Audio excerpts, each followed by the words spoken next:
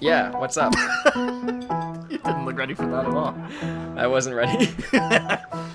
Where are you from?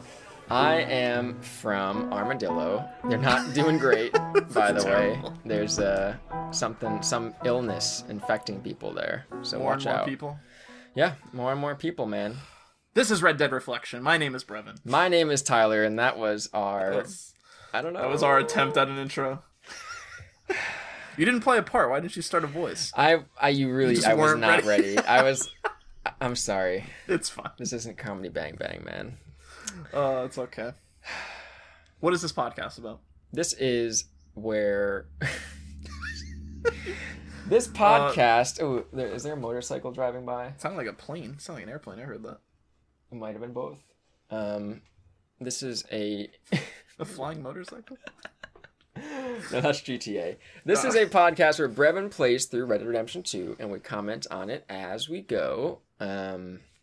Welcome. If you're joining us now, I recommend you start at the beginning. But if you're listening to us at all, then I appreciate it. So thank you. Of course. Did I say my name already? I'm Tyler. You did, but you can do it again. I'm Brevin. Cool. And that's Brevin again. All right. So this week, how much did you play? What did you play up to, Brevin? So I played about 5 hours again, trying to keep it. I feel like, so this is my thing right now. I could obviously play more. But the whole thing going on, there's nothing to do anymore. Yep. But I feel like I don't want to plow through the epilogue because I'm 88% done with the game right now, mission wise. So like, there's basically like 2 episodes max. I was thinking content. you might be done by now. No, we're not. Okay. But the mission that I last played up to was the toolbox. The toolbox. Yeah, it's epilogue part 2. So we did get to a new part of the epilogue. Which is Oh, ridiculous to say. okay. So you are in the final part. This is the final part of the game. Yeah. So That's you are fine. nearing the end, Brevin. I assume so. You can't fit 2 more parts in 12%, right? If there was an epilogue part 3, I mean, come on. Give me a break. Unacceptable. All right, Brevin. So, if I was going to say, Brevin, if you haven't played up to that, then stop listening. All right, I will not Listeners, listen. if you haven't played up to the Toolbox and Epilogue Part 2, then please go back and do that. I'm not going to say the thing where I say, if you don't, you know how I do that? If you listen to this podcast and you're letting us spoil the game for you, don't do that. But you can do whatever you want. I'll fill it in. Thank you That's for the quick taking that, version. fielding that for me, Brevin. I appreciate it. I just get stuck in a loop. All right, so Brevin, first things first, we got to do our coronavirus check-in. How are you doing, my friend? Doing good.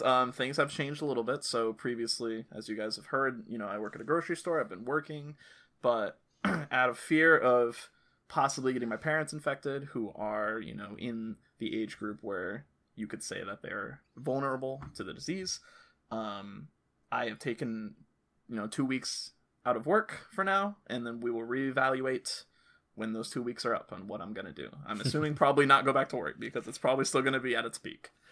Yeah, I don't know. I mean, I guess now's a good time to take 2 weeks off. Is it really? It feels don't like know. a waste, kind of. It's nice to be free. You of, never know. Not doing anything, but it also sucks. You never know when it's the worst until it's over, right? That's true.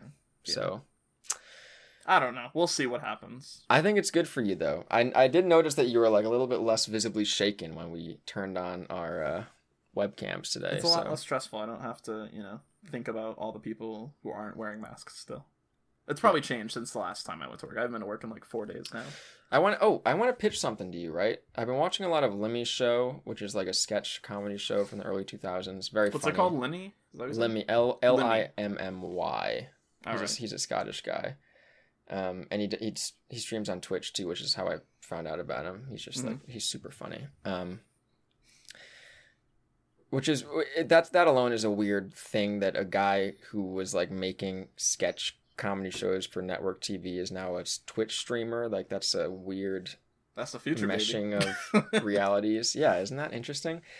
But he has a lot of like deadpan, like cynical sketches that are awesome. I love his ones where he talks. He'll have like a psychic on one of those TV shows where they talk to the studio audience, and he'll be like, "Oh, like your grandma is talking to me right now," and like, "Oh, sorry, but she's down under, and he'll like point down below. It's like it's terrible. I don't know. It's I mean, that I type of can't. comedy. I don't want to explain the comedy because that's lame. But you know, No, that's, it's- I get it. I get that type of comedy. So I was thinking, with everyone, is there another plane? You got a lot. People aren't supposed to be flying. It right might. I don't know, man. Maybe it's kicking off. Maybe this is it. This is like the San What does that Andreas mean? riot This is mission. it. Oh, okay. It's like okay. Wait a minute, it's over. I was like, oh, okay. That too. But I was thinking, since everyone's wearing masks at the grocery store, it would be funny to have a comedy sketch where people like go to a grocery store to rob it and they're all wearing masks, but no one notices because everyone's wearing masks. And then they're like, you know, give me the money in the register. And the people are like laughing at them because the world's ending anyway. So who cares? Wow, That's a good yeah. sketch, Can we right? make that? Let's do that. I mean, I'm not If going this to. all fails, we have a backup. We'll say that. True. Yeah. We'll move into sketch comedy with that one sketch With that one. my shower thought sketch. That'll be enough. How am I doing, Brevin? Yeah, how are you doing? I'm doing. This is my 4th week from working from home, and it is something. I mean, it's not that. And I don't know. It's an adjustment for sure. The days are like melting into each other, and I'm losing sense of time. In my 4 days off, it's been like that. Like, Yeah, I you don't said know what your day your it is sleep already. schedule is just demolished. Oh You're yeah, just it's moving destroyed right now because there's Yeah. no reason to get up early. Well, I was just telling you off the air that I have a meeting I need to be at like 9 o'clock every day, and like originally 9 a.m. and originally I was like waking up, giving myself plenty of time. I'll wake up at 7:30, even though I don't need to drive anywhere. And this morning I was in the shower at like 8:56 a.m. and then ready for the meeting at 9 o'clock. So Last possible second. That's fine. it's just the natural inclination. It was gonna you happen, use up yeah. as much time as you have, and you know Yeah. if that's It what's was going to gonna happen. And now here we are. All right, Brevin, we got emails as always. Yes, we need to talk about that. We can talk about it right now. Emails. I think we should do them at the beginning of the show. We should have done this off the air, but we didn't. So we're going to talk about it right now. Well, I love it. This is a very honest way of developing a podcast. And also, I got someone who listens to this told me that they preferred us not doing it during, the story. Because they thought Like, it broke it up too much. It broke it up too much, yeah. So we either do it at the beginning, do it at the end. Well, okay. How about this? What if I throw you a curveball? I take your idea and I reverse it and say, let's do it at the end of the show. I thought you were just not going to take either of those options. I was like, well, that's kind of the point, Tyler, is to take either of those options. Yeah, we can do it at the end. That's fine. No, you know what we'll do is we'll not read emails again ever. Please do not send us emails. Don't send it. If you Cast. sent in emails, take them back. Take them back. Just delete We don't them. want them. No. If you are interested in sending emails to the show, please email reddeadcast@gmail.com. We read them on the show, but now we're going to read them at the end. So Yep. be ready for that. What if someone wrote an email and they were like, you know what, I want to write an email, but I don't want it read at the end of the show. You know? Well, it looks like we're not going to read it now. They're going to reply and be like, don't read this if it's going to be at the end. All right, Brevin. So we haven't read the emails, but we talked about emails for like 10 minutes. That and was now not we're 10 minutes. finally going to see. I don't understand time. I was going to say anymore, your time. Oh, man, that's gone. I mean, if you don't think that, time is an illusion and just a construct of man, just stay home for like a month and you'll realize it's really just, man, like, Just, can you turn off all the clocks in your house, too? And you have absolutely no idea what time get it rid is. of the mirrors and get rid of all the clocks, and I'll just lose myself. It's getting to that, man. Block all the windows, too, and then you literally have no idea what time it You is. just, oh god, that's just solitary confinement at that point. All right, Brevin, where did we leave off? What mission did you start off with? So let's talk about where we left off. Last thing we did. Let's see. Trying to read it. Okay, so last thing we were trying to do was get a loan to buy the house in Beecher's Hope. Is that what it's called? Yes, Beecher's Hope. Well, it's easy to get a loan with everyone social distancing. I know. Like, are you even allowed to physically go in and get the loan? There's no internet this time. Alone. It was a play on You were alone. this is too early for this episode. You need to gotta warm wait to up start. to, Yeah, I need to to the warm bad up. jokes. Okay. Jesus. I'm sorry. You're needed It's to fine. get a loan so that you can Wow. buy a house and appease I'm Abigail. still trying to process what you were saying. I mean, it's funny, but The moment has passed. it's fine. Yeah, so all right, so the first note I wrote is I decided that for John's time in this game, which is the rest of time because I don't think Arthur's going to come back to life, that I'm going to use John's Cattleman revolver. I feel like that suits John more. Oh, interesting. So I'm going to stick with that. I like that. The Cattleman revolver, I think, is good. I mean, it's hard. You know how you get a gun and it's like the first gun in the game and you just assume that it's bad because it's the first gun you get. I mean, we've already talked about this in Red Dead, but like so many of the guns are on very equal footing. I don't know if honestly, you know... I'd say they're all very similar. Like I feel like every time I upgrade a gun, quote unquote upgrade, it's like the same gun just sounds different. Yeah. I mean, there is something to be said for rate of fire and ammo capacity. Yeah.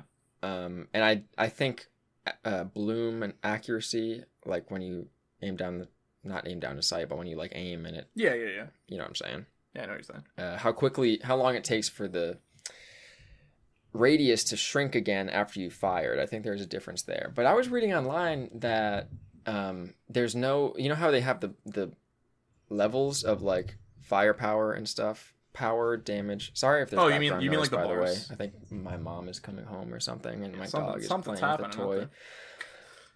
Are you talking about like the bars of damage and range? Yes. Yeah, okay. I was reading that it's not like I always assumed that it was like whatever it was at is the value, but it's actually just whatever range it falls in is. So if there's like 4 blocks of damage, right, that you can be in, and if you're below the first tick, then you do that much damage regardless, like the blocks damage, not the precise amount of damage that your amount is at. Am I just like not explaining this well at all? I'm following, but maybe it's because I don't. Let me draw it for you, right? Oh, and here then we go. you All can right. explain it to our listeners. Great. So now it's on me. Now you see exactly. So ready? Here, now we got right. some nice ASMR of me drawing.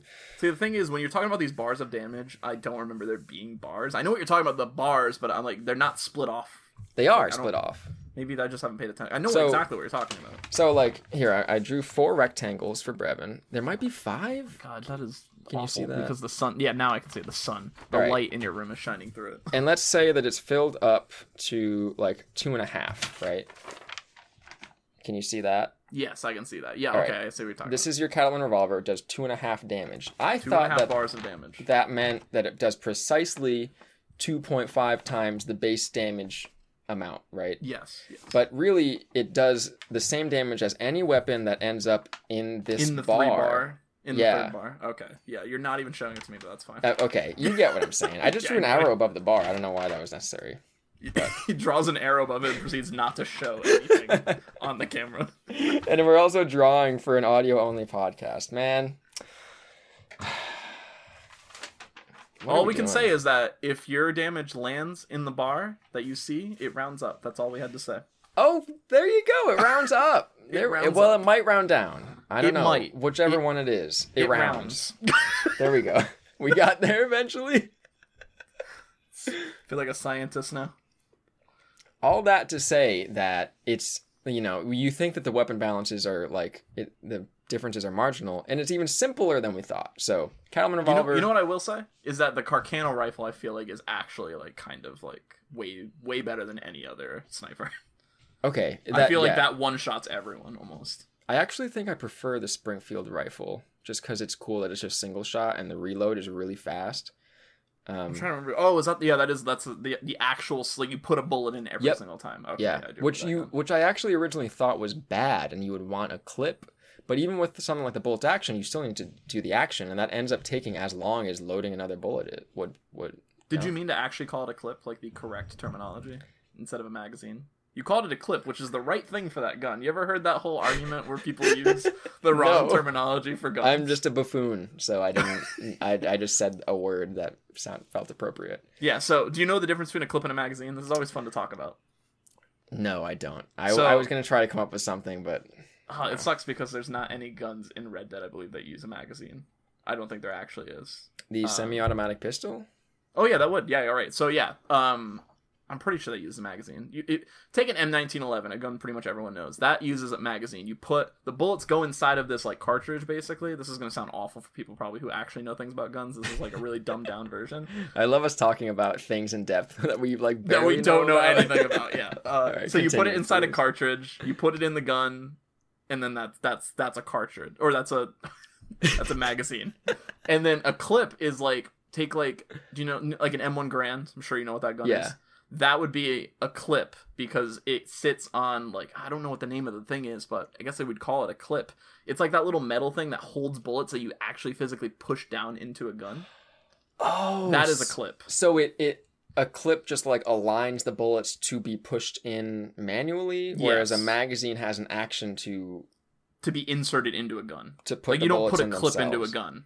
A clip is just used to put bullets into a gun rather than being put into a gun itself. Oh, so the clip. Okay, all right. No, I get that. Yeah, That. that's Thank the you, difference. Brevin. That's a fun Okay, little so fact. I used it right, and now I will from now on because I Yes. know. I was so impressed. confident. Most people don't know that, especially like people who only know guns from video games. I Like, should have just bluffed. I should have been like, "Pff, of course I know. Of course I know what what a clip is." Are you kidding me? Watch me be completely wrong. If I'm completely wrong, listeners, just please tell me I'm wrong. Write in if you know about guns. I wonder if gun sales are up. They must be, right?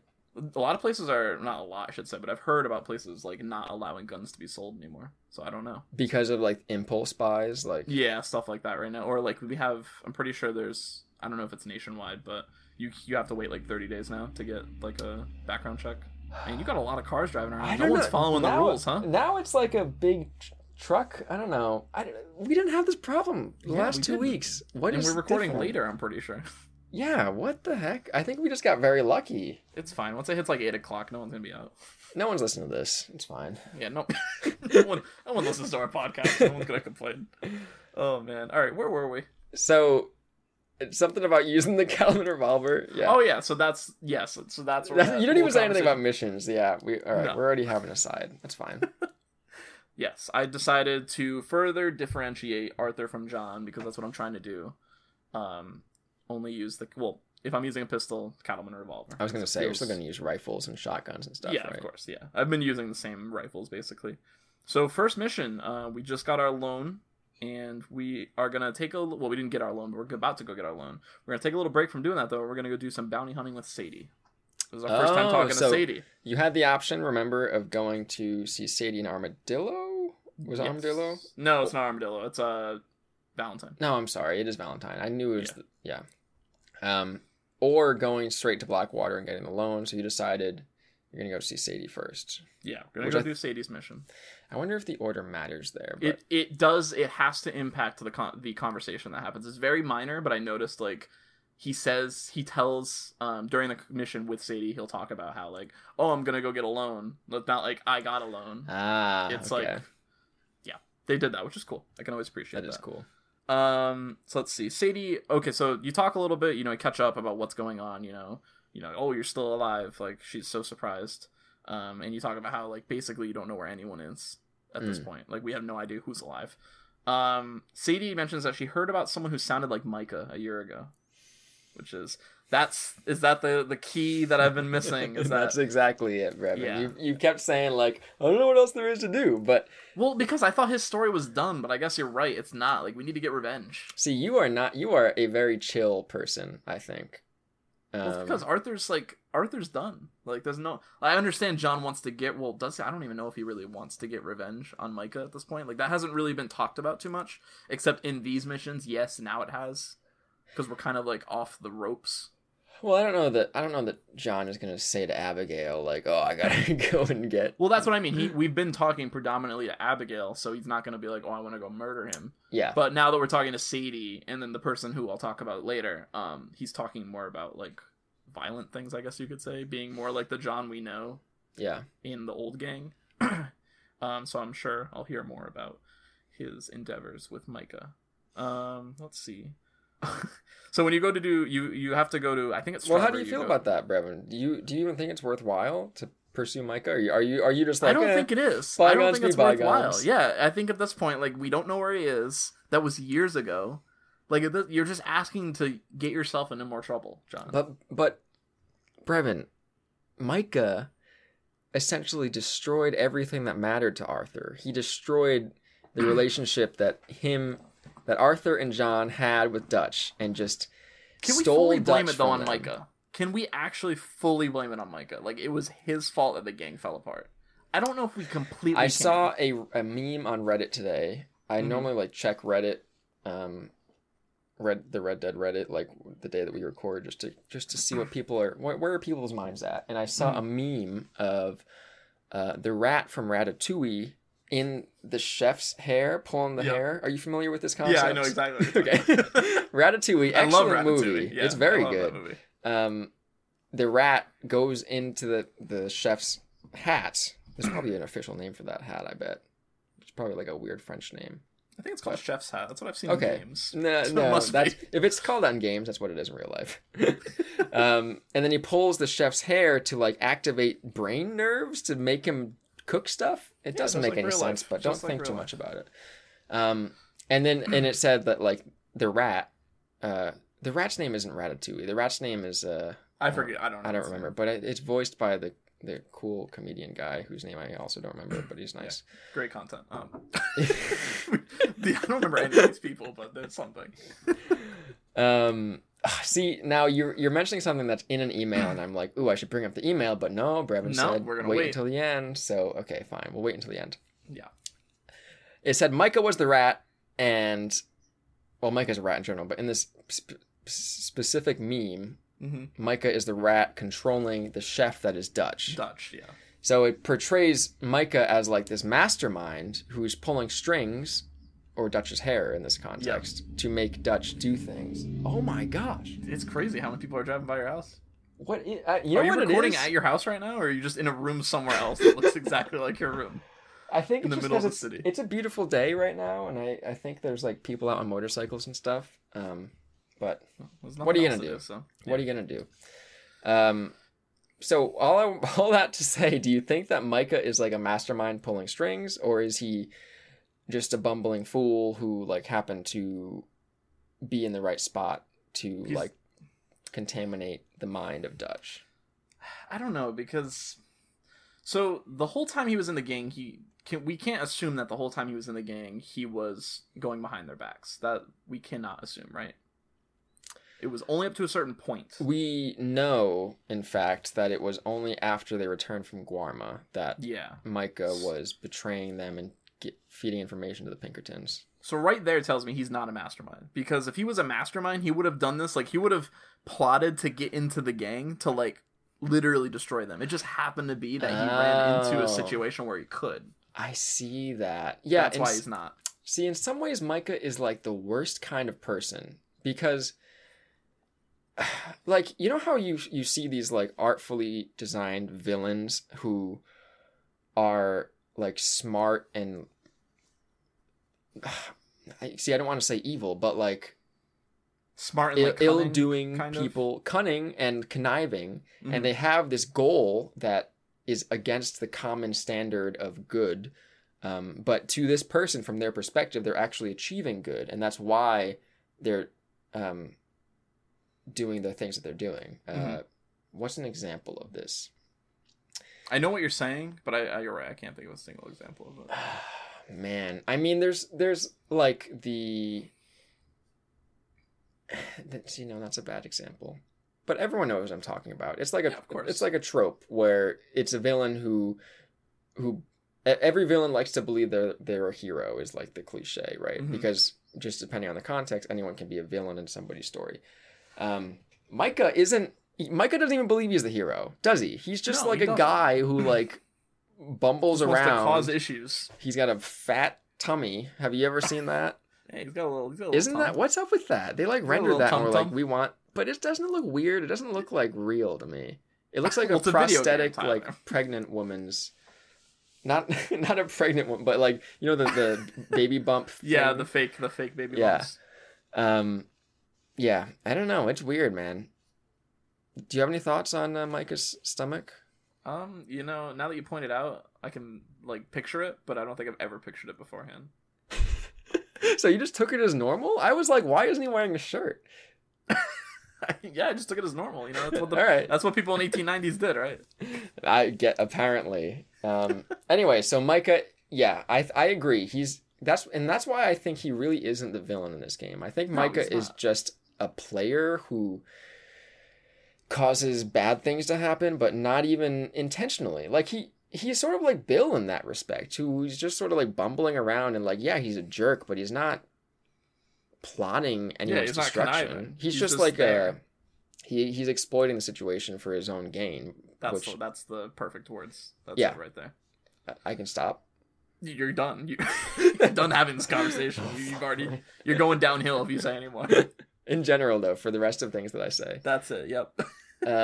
Yeah, so that's all there is to say there, I think. But are you... That's why I feel like I don't need to get revenge on him, because it's like, it's not like in Red Dead 1, I can't remember the name of the guy you get revenge on. That's probably awful, but it's been that long since I played. But you have a reason to get revenge on him. He killed your father, and like I could understand that you would want to get revenge as the child of a dad who was murdered.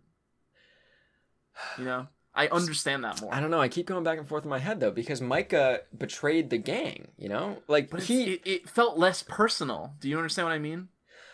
So, okay, like, he was just another character. Like, you wouldn't necessarily get revenge on the Pinkerton agent guy because of the damage that he did to the gang, because he was just doing business at the end of the day, right? Yeah. Except for at the end when he, like, kidnapped Abigail. Yeah, that's not doing business. That's very personal.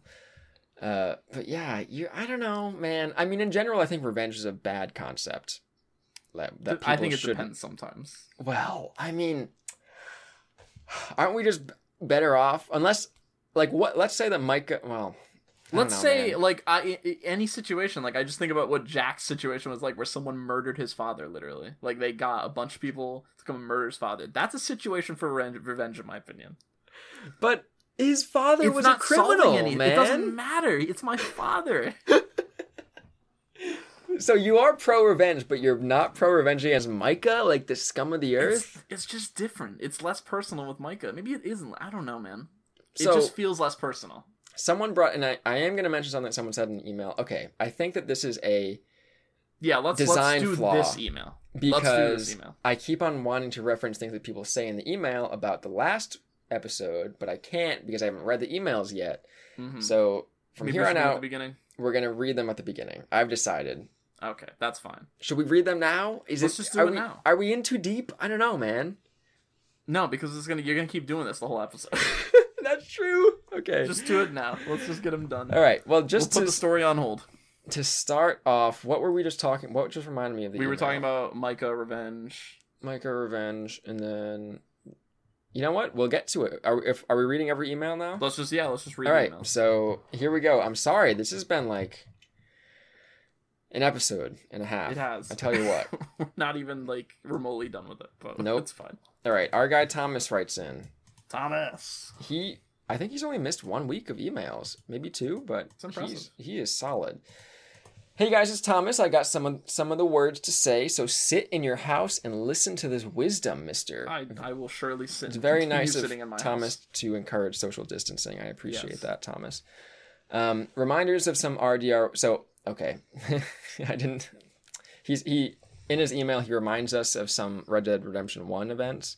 But I think that we'll get to them organically, so I don't necessarily want to read them out now, because it could be spoilery in the fact that he reminds us of things that you and I organically forgot, and it would be nice for us to just like remember them. Remember them. Yeah. I got you.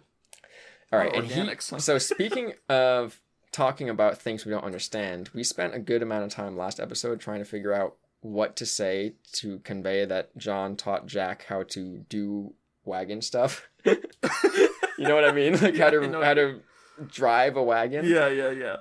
He sets us straight. It's not called a wagon, it's called a coach. And a stagecoach is when you pay someone to take you places or fast travel. And you say, we taught Jack how to take the reins on the coach. So there we go. There we go. That was amazing. It's a coach. It's not a I wagon. imagine Thomas listening and be like, what are you talking about? It's a coach. Which, to be fair, fake news, right? He could just be lying to us. But I'm not going to verify him. So Where's the source? I'm going to, yes, please cite your emails next time, Thomas. MLA style, please. And he does want to remind us that Abigail mentions that John kills that man at the very beginning of the epilogue. So, you know how we were sort of surprised to hear that he killed someone?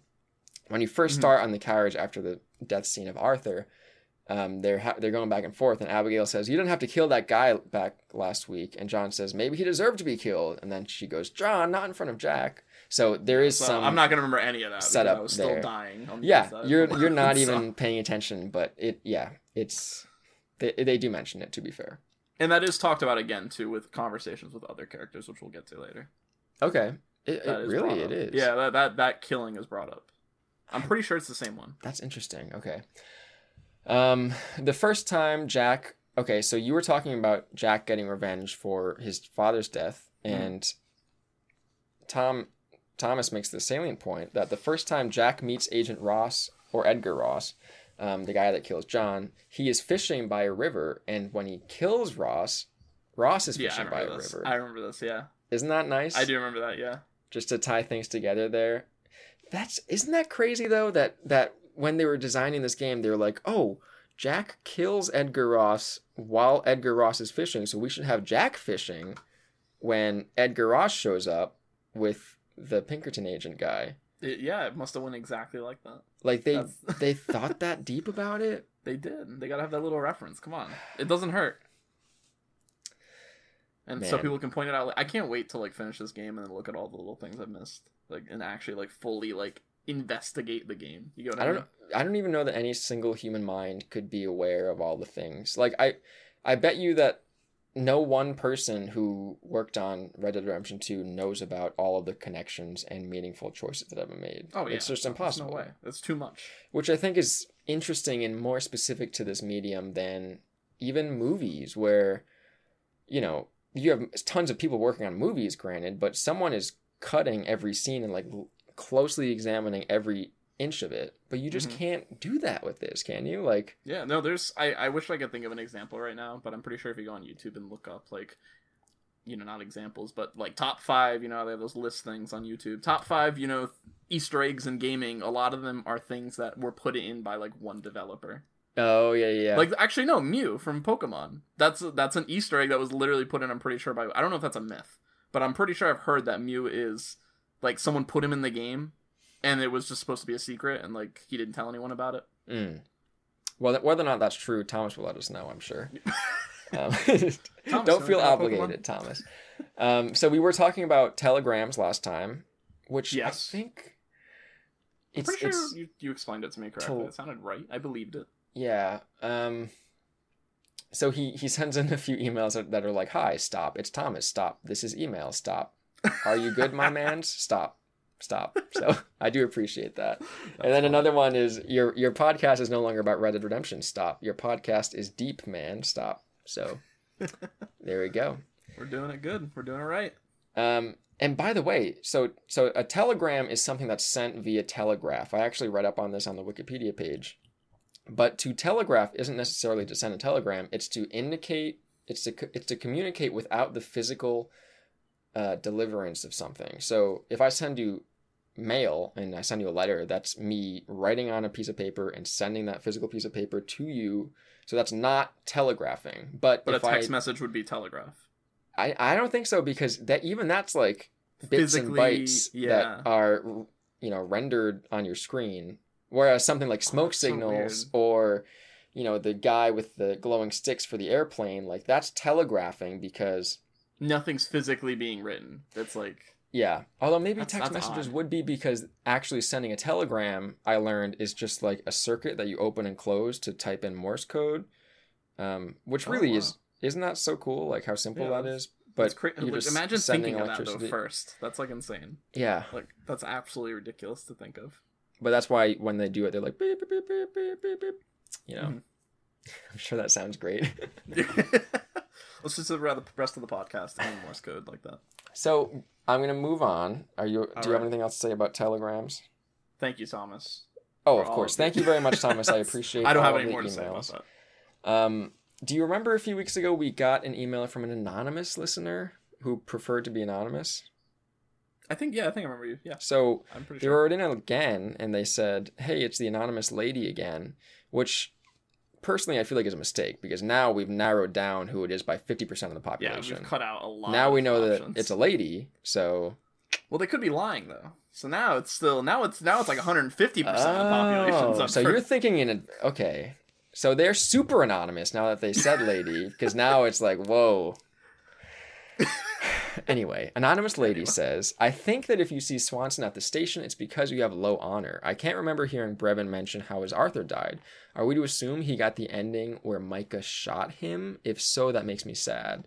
Did not get that ending. And Okay, I don't want to say a super high honor Arthur, but I had a more leaning towards the right on the honor scale. So you had Arthur lying down staring Oh yeah, the to 66%. This is what we were talking about. 66% right in the middle.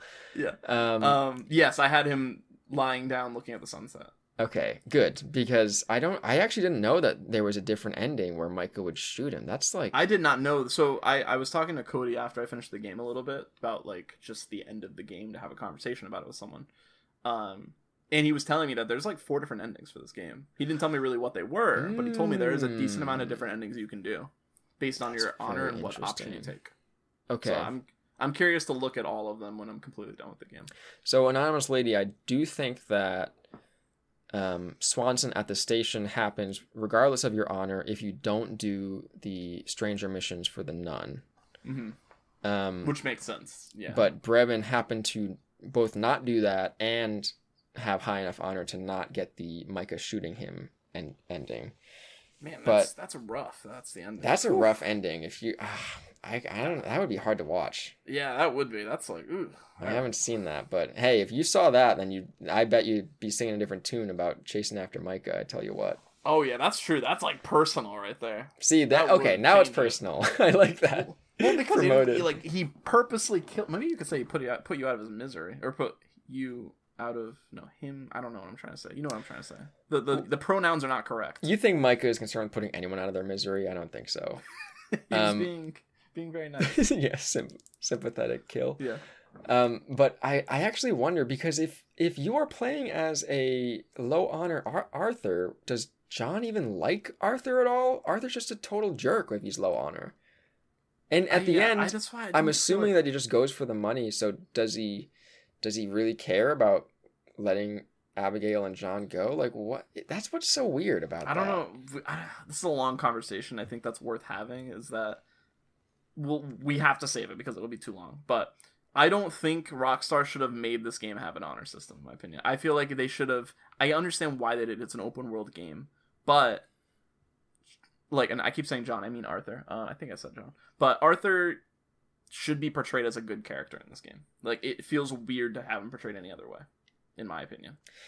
I mean, yeah, and like even if your Arthur goes around and jumps on a train and kills everyone on the train, like he already kills tons of people anyway. Like, yeah, the difference between a good Arthur and a bad Arthur is like maybe 100 deaths, if you think about it, yeah, out of like the thousands of people that Arthur's killed.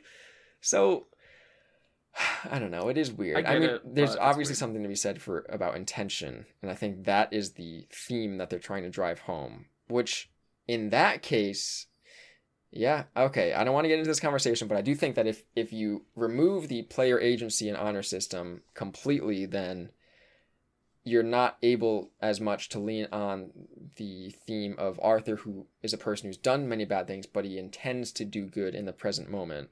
If the player isn't doing that as well, then that is it's kind of dissonance. Lost. Yeah. We'll talk about that more when we get to our final episode, where we can talk about like everything. Yeah. Yeah. Anyway, but next email. She's not done. Hold on. She's not done. Moving on, I've never played RDR1, but if you do it next, I've decided I'm going to get it so I can play along. It's very entertaining to hear you guys discuss this universe and all its intricacies. Isn't that so cool? We should actually contact Rockstar and ask for a kickback if we end up selling them copies of Red Dead Redemption 1. That's true. We can ask for a percentage. But isn't it hard to play? We talked about this a little bit, but it's hard to play that game now because it's not on PC.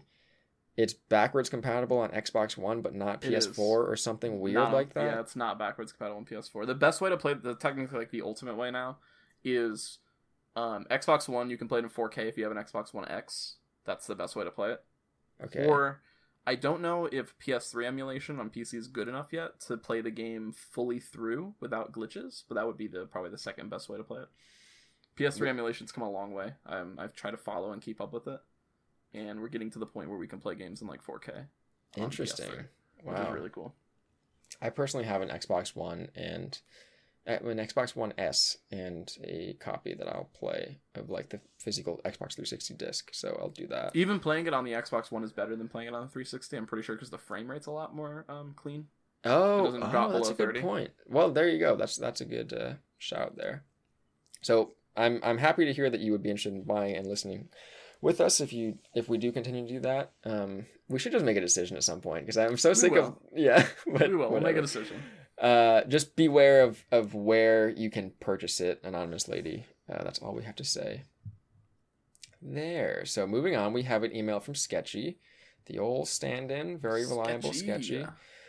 Yeah. You asked about how it felt to play as John in the epilogue. For me, the initial transition was difficult because I really missed playing as Arthur. I felt like I was actually grieving a loss when I could no longer play as the character I had spent so much time with. I get that feeling. And would almost say I rejected the idea of playing as John for a while, which is amazing considering how much I wanted to play as John at the start of the game. This is important. I think I felt similarly, but because I proceeded to play through all of John's epilogue afterwards, I sort of forgot this feeling. But yeah, that's very true. Like, do you agree with that, Brevin? Oh, 100%. When you first get on the reins as John, it's weird, especially since John doesn't even look like he did in Red Dead 1. Like, that's the even further. So that you were all caught up about the beard. Yeah. Yeah, and the hat too. Like, he's got the flat cap. Yeah. It's like not even a cowboy hat. It's just weird at first. Like, now that I've come to play like at least almost 10 hours, probably more than 10 hours as John, like, I feel really it feels nice to be back as John. Because John sort of needed to come into his own as we remembered him, and we needed to sort of get over the loss of Arthur a little bit, I think. Mm-hmm. He says, eventually I had John visit Arthur's grave, which I had to Google the location of. Ooh, I'm excited to do that. After which point I was able to gain some closure and actually embrace the role of John. So we haven't talked about it yet, but when we get there, I'll talk about how if you're playing the game and, or if you're not playing the game and you don't know where his grave is or who dug his grave or anything, we'll talk about that later. Yes, I guess I messed up there, but I'm glad that you actually had that conversation. Yeah, it's no big deal. So this is interesting. He says, thinking about what podcast you guys could do next, I have to tell you one thing. Oh, this is actually really nice. I started listening to Red Dead Reflection because I was hungry for RDR2 talk, but if I'm honest, the reason I didn't immediately delete a 4-hour podcast that automatically downloaded to my phone is not just because it's about my favorite games, but also because I know you'll be having such fascinating discussions about it. As such, what I'd love to see in the future is a more general gaming podcast. What did you play this week sort of thing, the way you could even go back into talking about Red Dead at different times beyond this playthrough. That may be... Well, luckily, on the side, continue. Well, I was going to say just one more sentence. That may be totally different from what you have planned, but just thought I'd let you know, whatever you do, so long as it invokes at least one discussion of toxic masculinity, racism, or horse nostrils per episode, it's gold. I love that. Isn't that so nice? That's great. Thank you so much, man. Sketchy. Yeah, thank you for that. Luckily, we do have a podcast. We're not currently working on it because this is our main project, but Non-Player Contract, NPC, on, oh my god, Computable. I almost forgot the name of the other podcast. That is kind of in that forte. That's kind of it. Yeah, so, well, sort of. So that's specifically like a challenge where I would challenge you to play Mount and Blade Warband. And that episode in particular has gotten more traction lately because Bannerlord has come out, which I've been playing. My only thing about doing a weekly What Did You Play This Week podcast is I think that there's so many of those that they just get lost in the flood. So you sort of, the fact that we have Red Dead in our name is a good way for people to discover our podcast. As Sketchy says he did, I think. Because he was hungry for RDR2 talk. So I think, we could have a podcast that's in that vein, but it would need some sort of hook if we wanted it to reach a broader audience. Which is why I like the challenge thing that we had before. I like that a lot. So that keeps it interesting. If you're interested in more general gaming talk, check out NPC, Non-Player Contract, in our Computable podcast. Yeah, we've done a few different games on there. There's a decent amount of content. Yeah, and you and I were talking about a concept that I want to try, which is the to-do list one. You know what I'm talking about? Yeah. And I won't get into it here, but I think that could very well touch upon talking about what you played this week and stuff like that. So Thank you very much, Sketchy. It is in consideration for sure, and we appreciate the feedback. Of course. All right, so how are we doing? You want to just take a breath? We got a lot of emails. I love it. Isn't it so awesome. nice? It's because like I remember getting like the first email on Computable, our first podcast, and like how crazy that was, and now we get like eight a week. It's awesome. It's just crazy. I don't know. It's very good, and like we have in jokes. Like the more I hear about these emails, it's like now you're talking about the horse nostrils. Like these are things that we made. These stupid. And it's the same. It's a lot of the similar people writing in too. So we're just like developing characters for our show. Like that's so cool. For example, Jordan writes in his podcast. His subject line is response to existential rant, which like I just gotta say, if I'm like on my phone and I'm like updating my emails and I see an email with that subject line, I'm in heaven. Like I love that.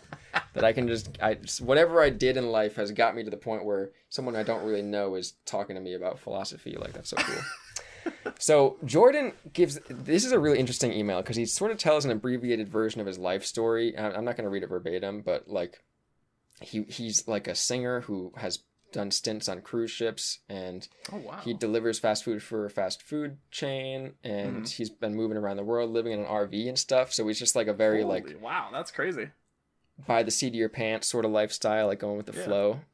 Which is so cool, and I admire that, and I'm very much the opposite of that, probably. I'd say most people are the opposite of that. That's a pretty specific thing. Is that true? I don't know. I mean, I don't think most people live on the road like that. Like, I can't he's not living on the road. I think he's no, but you know what I mean. He's like on the move, though. You could say like he's got an RV. Like, he's not currently in an RV like driving around. Oh, okay. But I understand. I'm just saying, like at different points in his life, he's had a very broad range of all right, so it's not as extreme careers. As I saw. No, he's not okay. Like but I mean people are doing that certainly. So he here I'll just continue. So he says so he talks about what he does in his life, but then he says, but part of me wonders if I'd be happier in a more structured, successful life, for example joining the Air Force and learning some technical skills and making six figures. I guess my point is the grass is always greener, and I am definitely itching to do something meaningful and good in the world. You can be good at something and have the traditional life laid out in front of you, or you can lead an unstructured, free-flowing life and still arrive at the same conclusion. That if you're doing it all for yourself, it's not as satisfying as doing something for others. Talks about volunteering. Oh, this is not a quote. I abbreviated and I started to read it like it was a quote.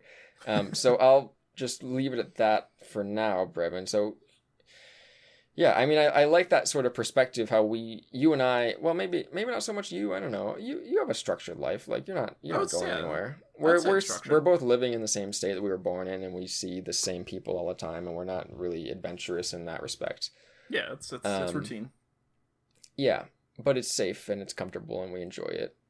So whether or not you're doing that, or you're in an RV or on a cruise ship or whatever it is, like at the end of the day, you just need to try to do things that help other people as well as helping yourself. I don't want to say sacrifice yourself entirely. Don't be entirely selfless. Yeah. Or selfless, yes. There you go. Don't be that good. Everything in moderation, right? Yes. So he talks about volunteering and the rewards it offers, and at one point he says he played music in a hospice care, which is like super cool. Oh, that's awesome. That's like deep. That's a real experience right there. Brevin, why don't we volunteer more, you and I?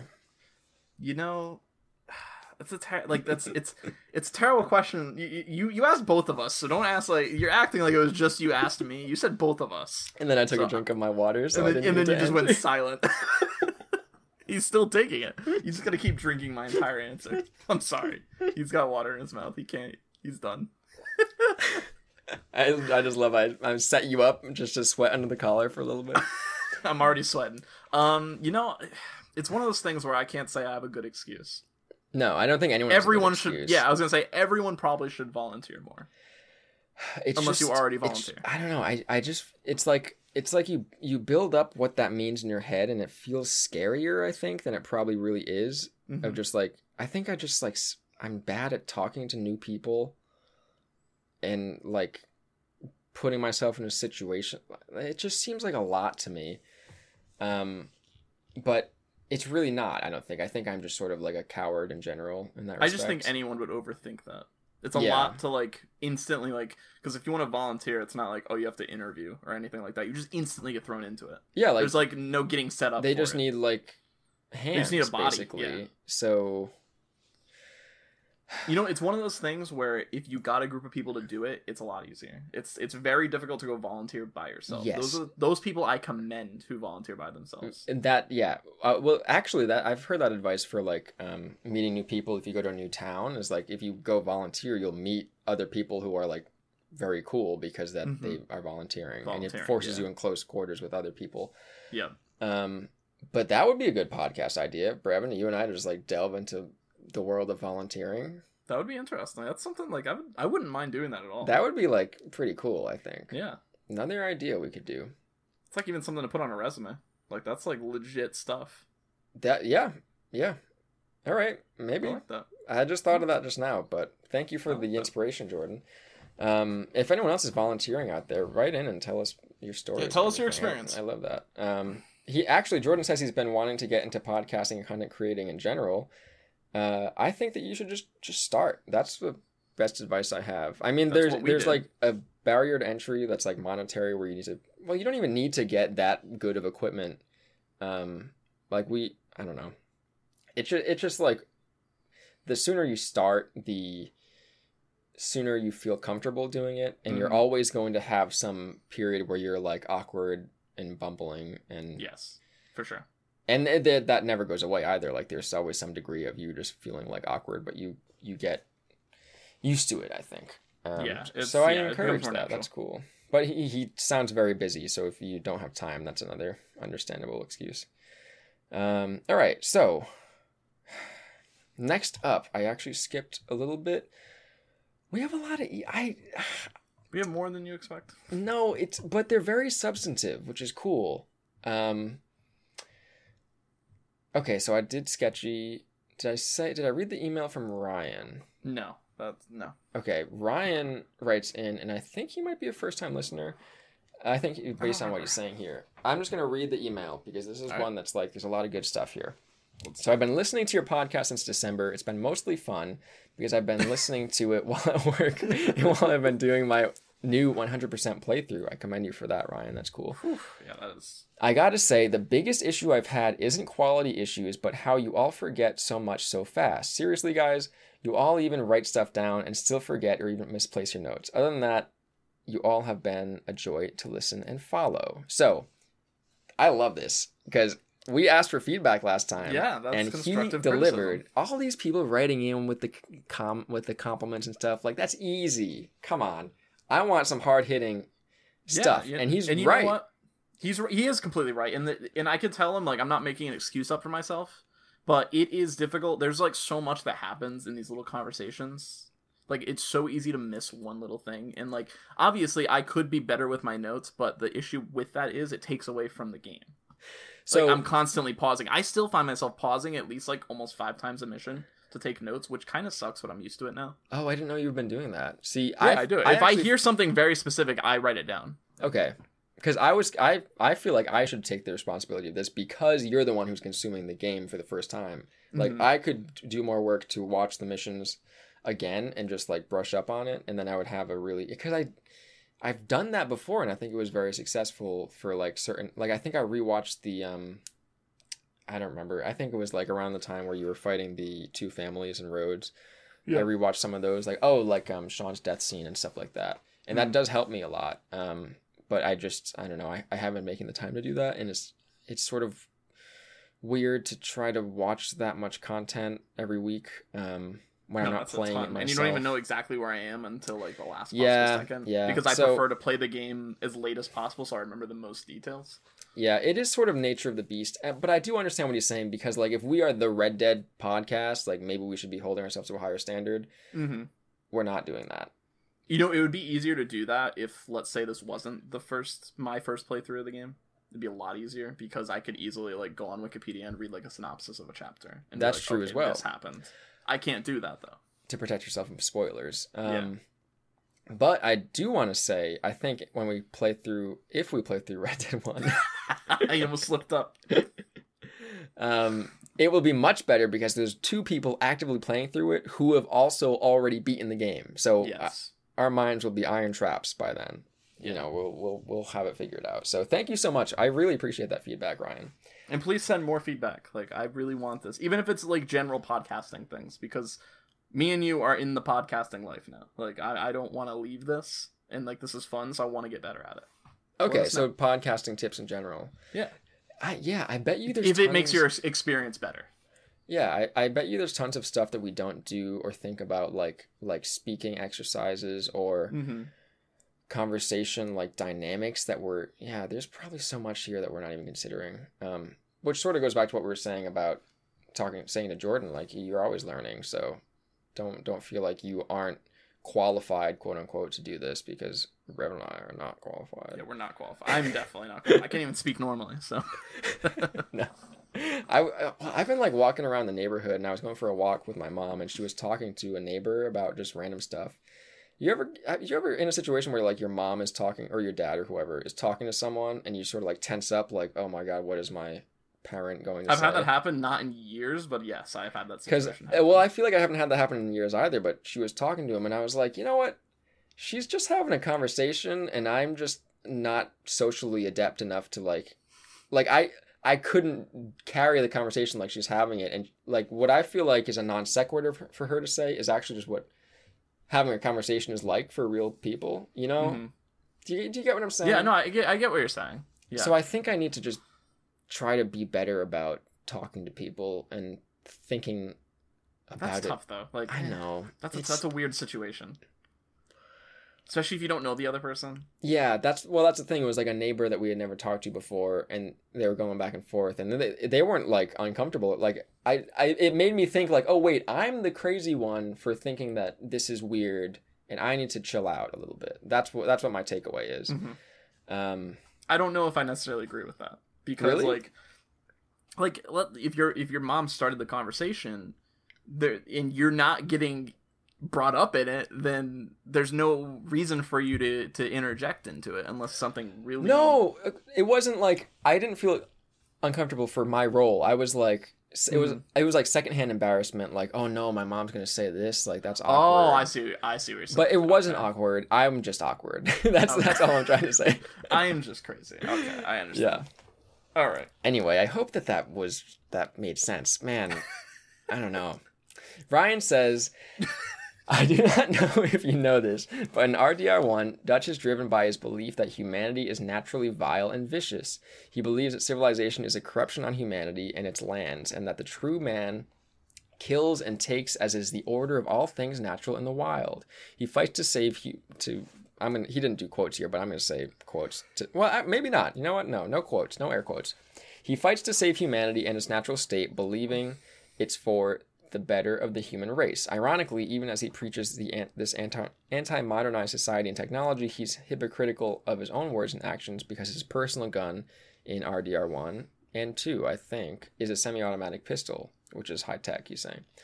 And he seems to kill because he can, and he gets off on the violence. It seems like Rockstar built Dutch up as a man with many words and ideas, but he ultimately just uses them to make sense of his own cruel actions and try to cover it up with some kind of meaning.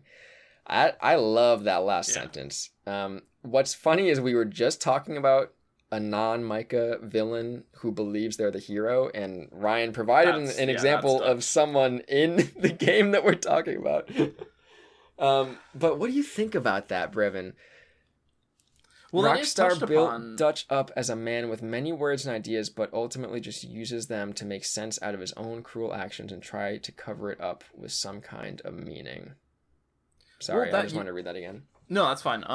That's touched upon on a lot in Red Dead as you progress through the story. Every single take, there's got to be one more. Like, that right there is the cover up.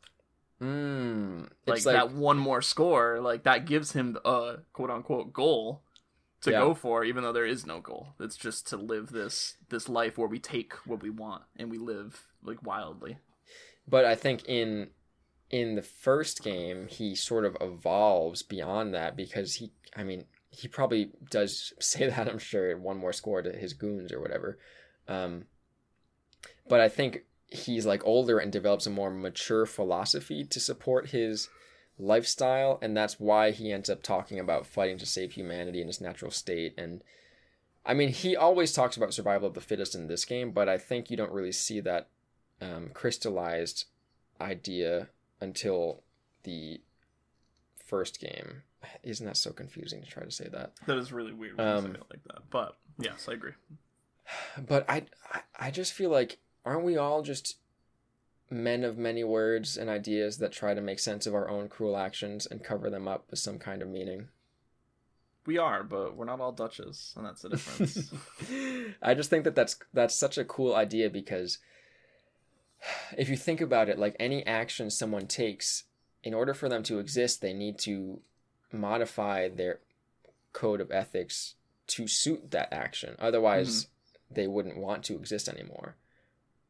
Or they'd be a walking contradiction, which many people are as well. But just to think that we can use words and ideas to justify anything is just the human experience, I guess. Words are powerful, man. And ideas, they're powerful. So, I mean, what if this podcast, Brevin, is just you and I trying to make sense of out of our own cruel actions? That got real deep real quick. That could be it, Tyler. Yeah, I don't know. I don't know that all the wrongdoings I've we're done. doing is too cruel, but I'll leave that alone for now.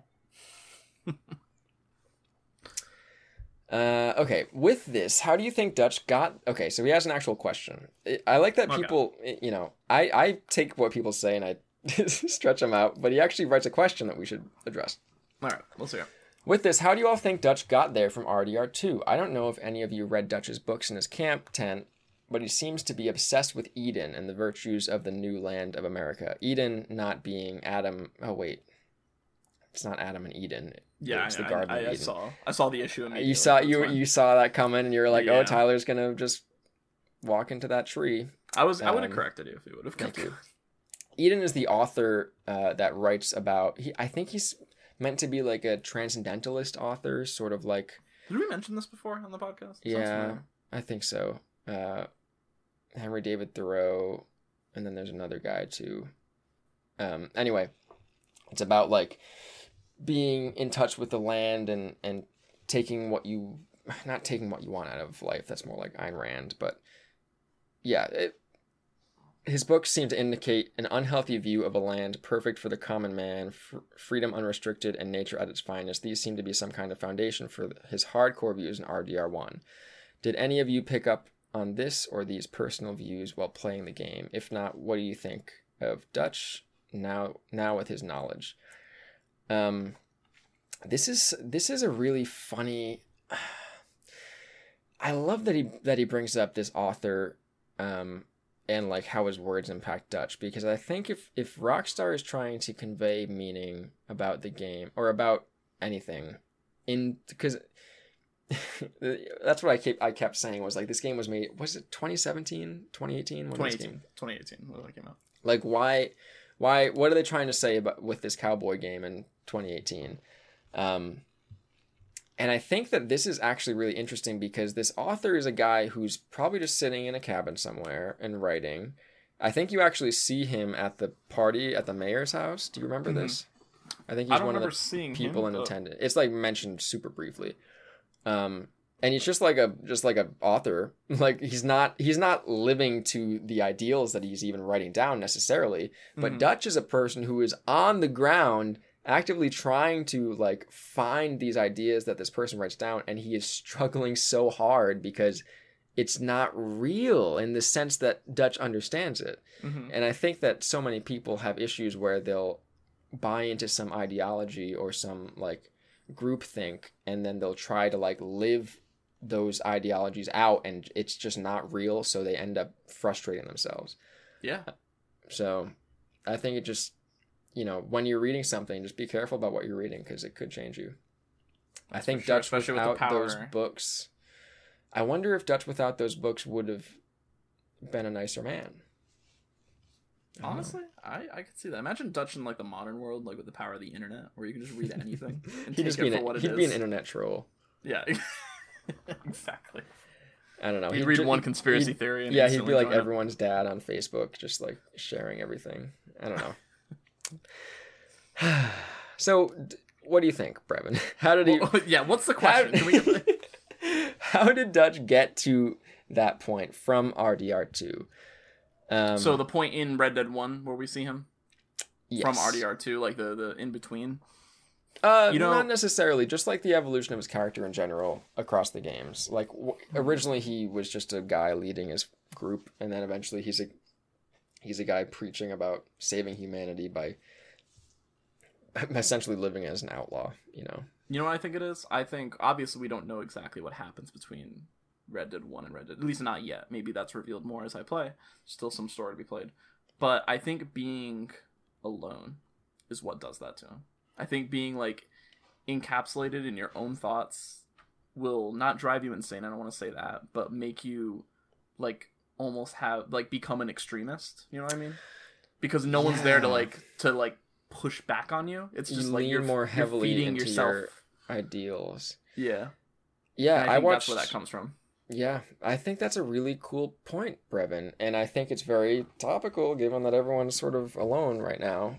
So, you know, video chat your grandma and stuff, like it's important to socialize. But I remember watching a TED Talk. Here I go with my TED Talk reference again. That was about like why it was about like why I think growing up and just hearing all about like left and right and like Republican and Democrat, you just have the assumption that, you know, Democrats want there to only be Democrats and Republicans want there to only be Republicans. And there is a sense of that for sure. But this was sort of like a TED Talk that was trying to make the argument that like it's important to have people on both sides of the spectrum because they embody different values, and through compromise between the two parties, you end up at a nice moderate like center point. And I think that's really cool because if you just take people who believe the same thing and put them in a room together, then they're just going to bounce off of each other, and their beliefs, each of their beliefs is just going to go to the extreme point, and any belief that's too extreme, I think, is just invalid because there's no, well, let's not get too into that, I guess, but I know what you're saying. It just goes to show that like the more varied views that you experience and understand, the more sane you are. So if Dutch is just on his own with someone like Micah, who he's not offering any counterpoints, or he's not even intelligent enough to, you know, have a conversation, it feels like. So yeah, I think that probably set Dutch down a wrong path. Just being alone with his thoughts. To even add on to what you're saying, like that's why like peer editing exists, because like you're not going to catch your own mistakes. Like a lot of it is that like the more people you have looking at one thing, the more you're going to be able to expand on it and talk about it, because you're going to have different people coming from different points of view, basically. That's true. I mean, you like if all that you had was your own experience of everything and it was never validated by somebody else, then you would just lose your mind, because you would, oh geez, this is like too deep, man.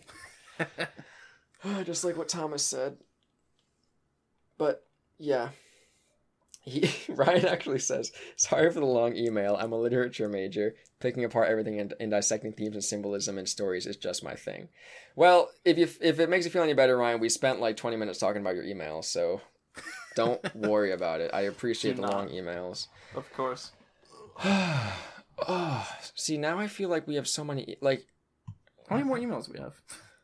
Okay, you say more than 5, I swear. We have 2 emails left. All right, so actually, we're making good progress, but I don't know, I feel like we've been talking about emails for a long time. We have, it's fine. Just don't question it, because it's going to take longer.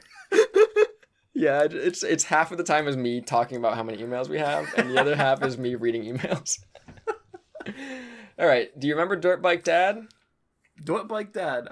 Dirt Bike. Excuse me. My gosh. I'm sorry, I'm a mean person. Yes, that sounds familiar. It sounds familiar. That's a cool name, Dirt Bike Dad. No, I love that. His real name is Jeremy, and he didn't sign his last email, so I read it as Dirt Bike Dad because I think that's like what his email name is, which I think is so funny because these people will like set these and forget them. Mhm. and I probably have done it myself too. But then when they send an email, it'll show up, which I think is sort of like what Sketchy comes from too, or Yep. Purple Haze. Like that's one of my favorites. Anyway, his name is Jeremy. He's from Indiana, so that's cool. All right. Indiana. I think I've been there before. Where I honestly don't. Is that more East leaning of towards the Ohio. east? Yeah. No, it's not leaning towards east at all. Okay. So No, it's very well, west. I think if you it's the middle. That's the thing. But I so think it's if neither of what I'm saying. you really don't know where Indiana is. I couldn't remember. No, it's one of those states where like I can't remember where that is. That's true. I think if you live on one of the coasts, then the states that are in the middle is just like a mash of different ideas. It's really funny that you mentioned it's right next to Ohio. This has nothing to do with what we're talking about. I've been playing American Truck Simulator because it's like relaxing and I've been playing a little bit. I was watching a live stream of that today. It's very satisfying. It's a fun game. Check it out. I think it's on sale right now on Steam. But it has Ohio in it, and so it's just funny that like it's right next to Ohio, which I've been in like really recently in that game, but I have no idea because that state isn't in the game yet. Oh, it doesn't have Indiana in it, but it has Ohio. It has Ohio. It has like 5 states in it. It has like all the really far west states, but I don't even have any idea where that is, even though it's right next to where I was. That's funny. You were just there. Anyway, continue. Just wanted to let you guys know that I listen to the podcast as I'm driving. Hey, maybe he's a truck driver. No, he's not, because he says to and from work. He says I'm not a truck driver. No, he doesn't confirm that necessarily. Maybe he drives to work to drive a truck. Who knows? Thank you for the kind words, Jeremy. Greatly appreciate it. I hope Brevin gets a chance to play RDR2 again and take his time. The epilogues are probably some of my favorite parts. Made me realize how much I miss playing as John, but also made it hit hard because I know what eventually happens to him. But anyway, I wanted to share an Easter egg that was missed during the altercation with the Laramie encounter. You remember the Laramie boys, right? Is that actually? Hold on, I'm trying to remember. It's feeling what's the word? I can't think of the word, but it's not feeling there. What? It's feeling like you feel foggy. A song coming on? Feeling foggy. That was kind of what I was trying to think of. Laramie, it's the people who are antagonizing the rancher guy that you're with. Oh, that okay, yeah. Okay, yes. So when you get to the main battle with the leader in the barn and you are given the choice to shoot him with your sawn-off shotgun. Is that a choice? Did we come to that conclusion? I don't know. That... He says it's a choice. But what he's about to say makes me think it's not a choice. The screen shows John as he is on the cover of Red Dead Redemption 1. I'm shaking my head yes because Cody pointed this out to me. Oh, did he? Yeah, he told me about that. He told me about that, I think maybe even today, honestly. Yeah, isn't that awesome? Because I actually... It's really cool. I didn't know what he was talking about because I didn't remember that from like... I don't picture RDR1's cover with him with a sawn-off shotgun. But it is. I didn't either. I was like, is that really it? And then I looked it up and I was like, oh yeah, it is. But yeah, no, I remember it exactly. So cool? It's very cool. I love all the There's another thing, like, that's like the fishing thing. Like, what do you... That's incredible. I love it. I wonder what that makes me think that scene is meant to be impactful and like this is John back at it again, you know, like That's cool. If you think about it, we don't know about the scene of him killing somebody, but like this is John acting as an agent of his own volition outside of the influence of Dutch and the gang. So it is like him coming into his own at that point. So that's cool. Yeah, that's for sure. How are we doing, Brevin? Doing good. We got one email left. I'm enjoying this. I love it. Are you enjoying it? I am, yeah. Okay, good. I mean, for sure. I love reading emails, so I think it's cool. All right, last one. Let's do it. Yeah, if you think we spend too much time reading emails, write in to reddeadcast@gmail.com, and we'll read that email in spite of you, because we like reading email. No, I'm just joking. We will take your feedback into consideration. Rhea writes in. You remember Rhea? Yes, that sounds, yes. I do. She is the person who wrote like the nice long essay last week. First of all, it is pronounced hierarchy. I was a little bit confused because I wanted to say hierarchy a little bit, but no, it's hierarchy. So there you go. All right, is that her email or are you just telling me? Okay. No, that is part of her email. Okay. You're just starting it off. First of all, it's pronounced hierarchy. Yeah, Rhea, you pronounced the word wrong in your email. Sorry. No, she's good. More about Maslow's hierarchy of needs. She talks about how he actually revises the last stage from self-actualization to transcendence. So when we talked about it last week, we were talking about the last stage above. It was physiological needs, safety, love, esteem, and then self-actualization was the last tier. But she says that later on in his life, Maslow actually sort of revised it to be transcendence instead. So we were on like Maslow 1.0 instead of 2.0. Yeah, we didn't get the update. We didn't get the patch, the day one patch. So stupid. So I think that this is actually a better way to look at it, though, because if you think about it, self-actualization sort of bleeds into esteem, because if you are making use of your own skills and everything, then you are in a place of esteem, and there's something to that. Like you shouldn't necessarily feel esteem unless you are useful, I think is like the root there. Transcendence, however, is enlightenment, higher consciousness, or simply put, a state of existence beyond the limits of the material experience. It's the zenith of human experience because it goes beyond the individual. And I think that's the key of going beyond the individual.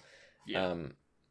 So she says, I think this is particularly important for Arthur because chapter 6 is largely about him giving himself over to something greater than himself. By accepting his mortality, he is able to finally see that wealth is not found in a lockbox or a wallet, but in the connections people have between one another, the earth, the animals, the universe, and that a rich life is one filled with love, kindness, safety, and purpose. Beautiful. Yeah. You said it best. Beautiful. Can we have a conversation when we're done with, the entire story about what that deer that you always see when it comes to Arthur, like, represents? Like, do you know what I'm talking about? No. Honestly. So I know, look on your face, you're not reacting. That whenever you like end like a major storyline or like start a new chapter, there's like I don't want to call it a loading screen, but like a transition screen that shows a deer at like a river. And like, do you it's still not coming back? You haven't played in a while, so maybe that's why you don't remember it. Yeah, it's probably. I know people. Subtle transition. It's not really subtle. No, it's like it shows up multiple times throughout the game. But it's like a loading screen. It's not really a loading screen. It's more like after a major event conspires. Like after we're done recording, I want you to look up this little. You probably can find it. It's kind of specific to look up, but it's literally like it's a deer out in nature drinking from a stream, and then he lifts his head up, and that just shows up all the time. And sometimes there'll be like dialogue on the back of it that'll be like some memory of something that's happened. I'm really surprised you don't remember it because I think it sounds a little more familiar with the dialogue in the background. I think. Mm-hmm. Me and Cody were talking about this, and I think he mentioned specifically that depending on what your honor is, you get a different animal, which is really interesting. Whoa! So it's maybe a deer that's for why good I don't honor. remember. Maybe I got like an eagle. that's the evil honor animal, is it? No. Eagle or the neutral? I probably got a deer as well because I was. I think if you said it was a wolf, but don't quote me on that. Is the evil interesting? There's something to be said there. I don't want to get too into it because we still. Oh, that's what I'm. Oh, someone's here. They're breaking in, Brevin. No, like I said, we'll talk about that when we get to the final thing. But I think it's something to talk about. That's cool. Sure. I'll keep that in mind. So and her email reminded me of that. Yeah, and I like the framing because self-actualization feels like a lot to chew on, but just to say human existence that goes beyond the individual, I think is like I understand that better, and I can confidently say I don't feel like at this point in my life I am living beyond the individual. Like I feel like I don't think anyone. I can hear that tiny bit. Oh, it's fine. Gosh. It's fine. It wasn't that bad. No, I think at this point in our lives, I think if you're at that stage, like I'm not sure how. Honestly, like that's pretty crazy at this age to be at that stage of your life where you're already, unless you're in like, I can think of one situation, like if you, oh my god, it is like someone wrestling outside. It's kicking off, man. All right, hold on, let me go grab my shotgun. No. I will actually. I think we'll pause and come back though. All right, welcome back. Sorry for the brief interlude. I got some pizza, so I'm happy. I got nothing out of this except water, so. Hey, that's good. I guess that's something. So what were you saying, Brevin, before we were rudely interrupted? So I was talking about how someone at our age most likely isn't in the transcendental, right? That was the right word. The transcendental phase. I didn't even make that connection. Transcendentalism is the philosophy that I was saying Eden is based off of. But yeah, you're right. Transcendence. I feel like I've known the word transcendence and the word transcendentalist, but I've never made the connection that was the same root word. I feel like I don't, not like that I use that word a lot, but I'd be more inclined to use transcendentalist. I don't know why. Maybe that's because we learned about it in school. Yeah, that's got to be what it is.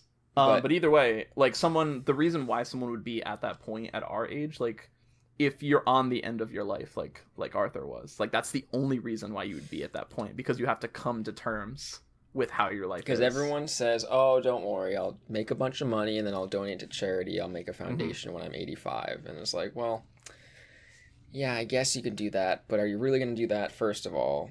And, like, you could die tomorrow, second of all. So I think that we ought to take ourselves and our short lives more seriously.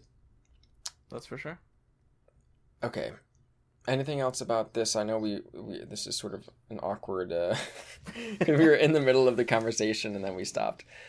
Yeah, so she goes on to talk about Nier Automata, which I believe is how you pronounce it, because she said, like, think like a Japanese pronunciation. So I think it's automata. I feel awkward saying that like that, because I want to say automata, but I'm probably wrong there.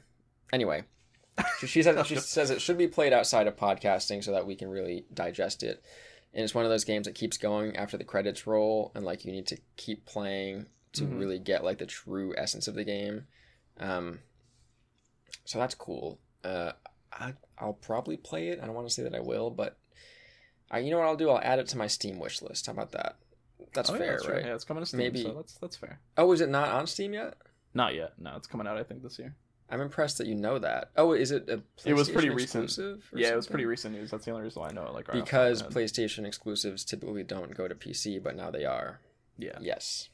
The future of gaming we live in. We are past exclusives, most likely, for quite a bit. In this world, Red Dead Redemption wouldn't be stranded on Xbox 360. Yeah. Do you ever? This is off topic, but you ever hear about why that was the thing? Like, why it's stranded on console? No. So apparently, it's like a massive like abomination of code that's impossible to get on PC. And like that's why, like, if you play it on PS3, it is way worse to play on the PS3 than the Xbox, because it was developed for the 360. And like the PS3 was like a side thing, so it's way worse on there. It's just not even comparable. There's way more bugs. What's funny is like it still looks so beautiful, I think, even at 720p or whatever it is. And it makes you think that they probably cut a bunch of corners code quality wise in order to make it look the way that it does, and that is probably why they're in that situation. Man, I wonder if they made similar mistakes with... They must not have made similar mistakes with Red Dead Redemption 2, because that's on PC. No, they definitely did. I think GTA 5 was like the point where they were like, all right, we need to make a good PC release. Yeah. Which is why they spend... Well, if that's why they spend the extra time doing it, or is it a double cash grab? I think it's the audience. Yeah, are you kidding? Yeah. I mean, I bought it twice. I bought it on console and PC, so I bought GTA 5 twice, so yep, I fell for that one. I think I might... Don't tell me you bought GTA 5 3 times. No, I didn't, because I haven't bought it on PC, but I did buy it for 360 and 1, I think, or something like that. I don't remember exactly what it is, but you know how they had it like bridging the console generations. Yep. Rhea says she'll probably email again as I keep playing. The conversation last episode was compelling. I kept wanting to jump into the discussion, but realized I was listening to a recording. LOL. That's funny. I like the idea of someone listening and being like, Brevin, you're an idiot. Why is it that immediately? No, I'm sorry. That's what I want to say when I hear you talk, Brevin. I'm sorry. I'm projecting. It's a joke. Should be fun when Brevin finally realizes he gets to hunt down Micah. See, that was the breadcrumb trail I was trying to lead you of, like, there's something else that you're not thinking of here, Brevin, and you realized it. And you know what? I don't even think it was that fun when he realized it, because he was like, I don't want to get revenge on Micah.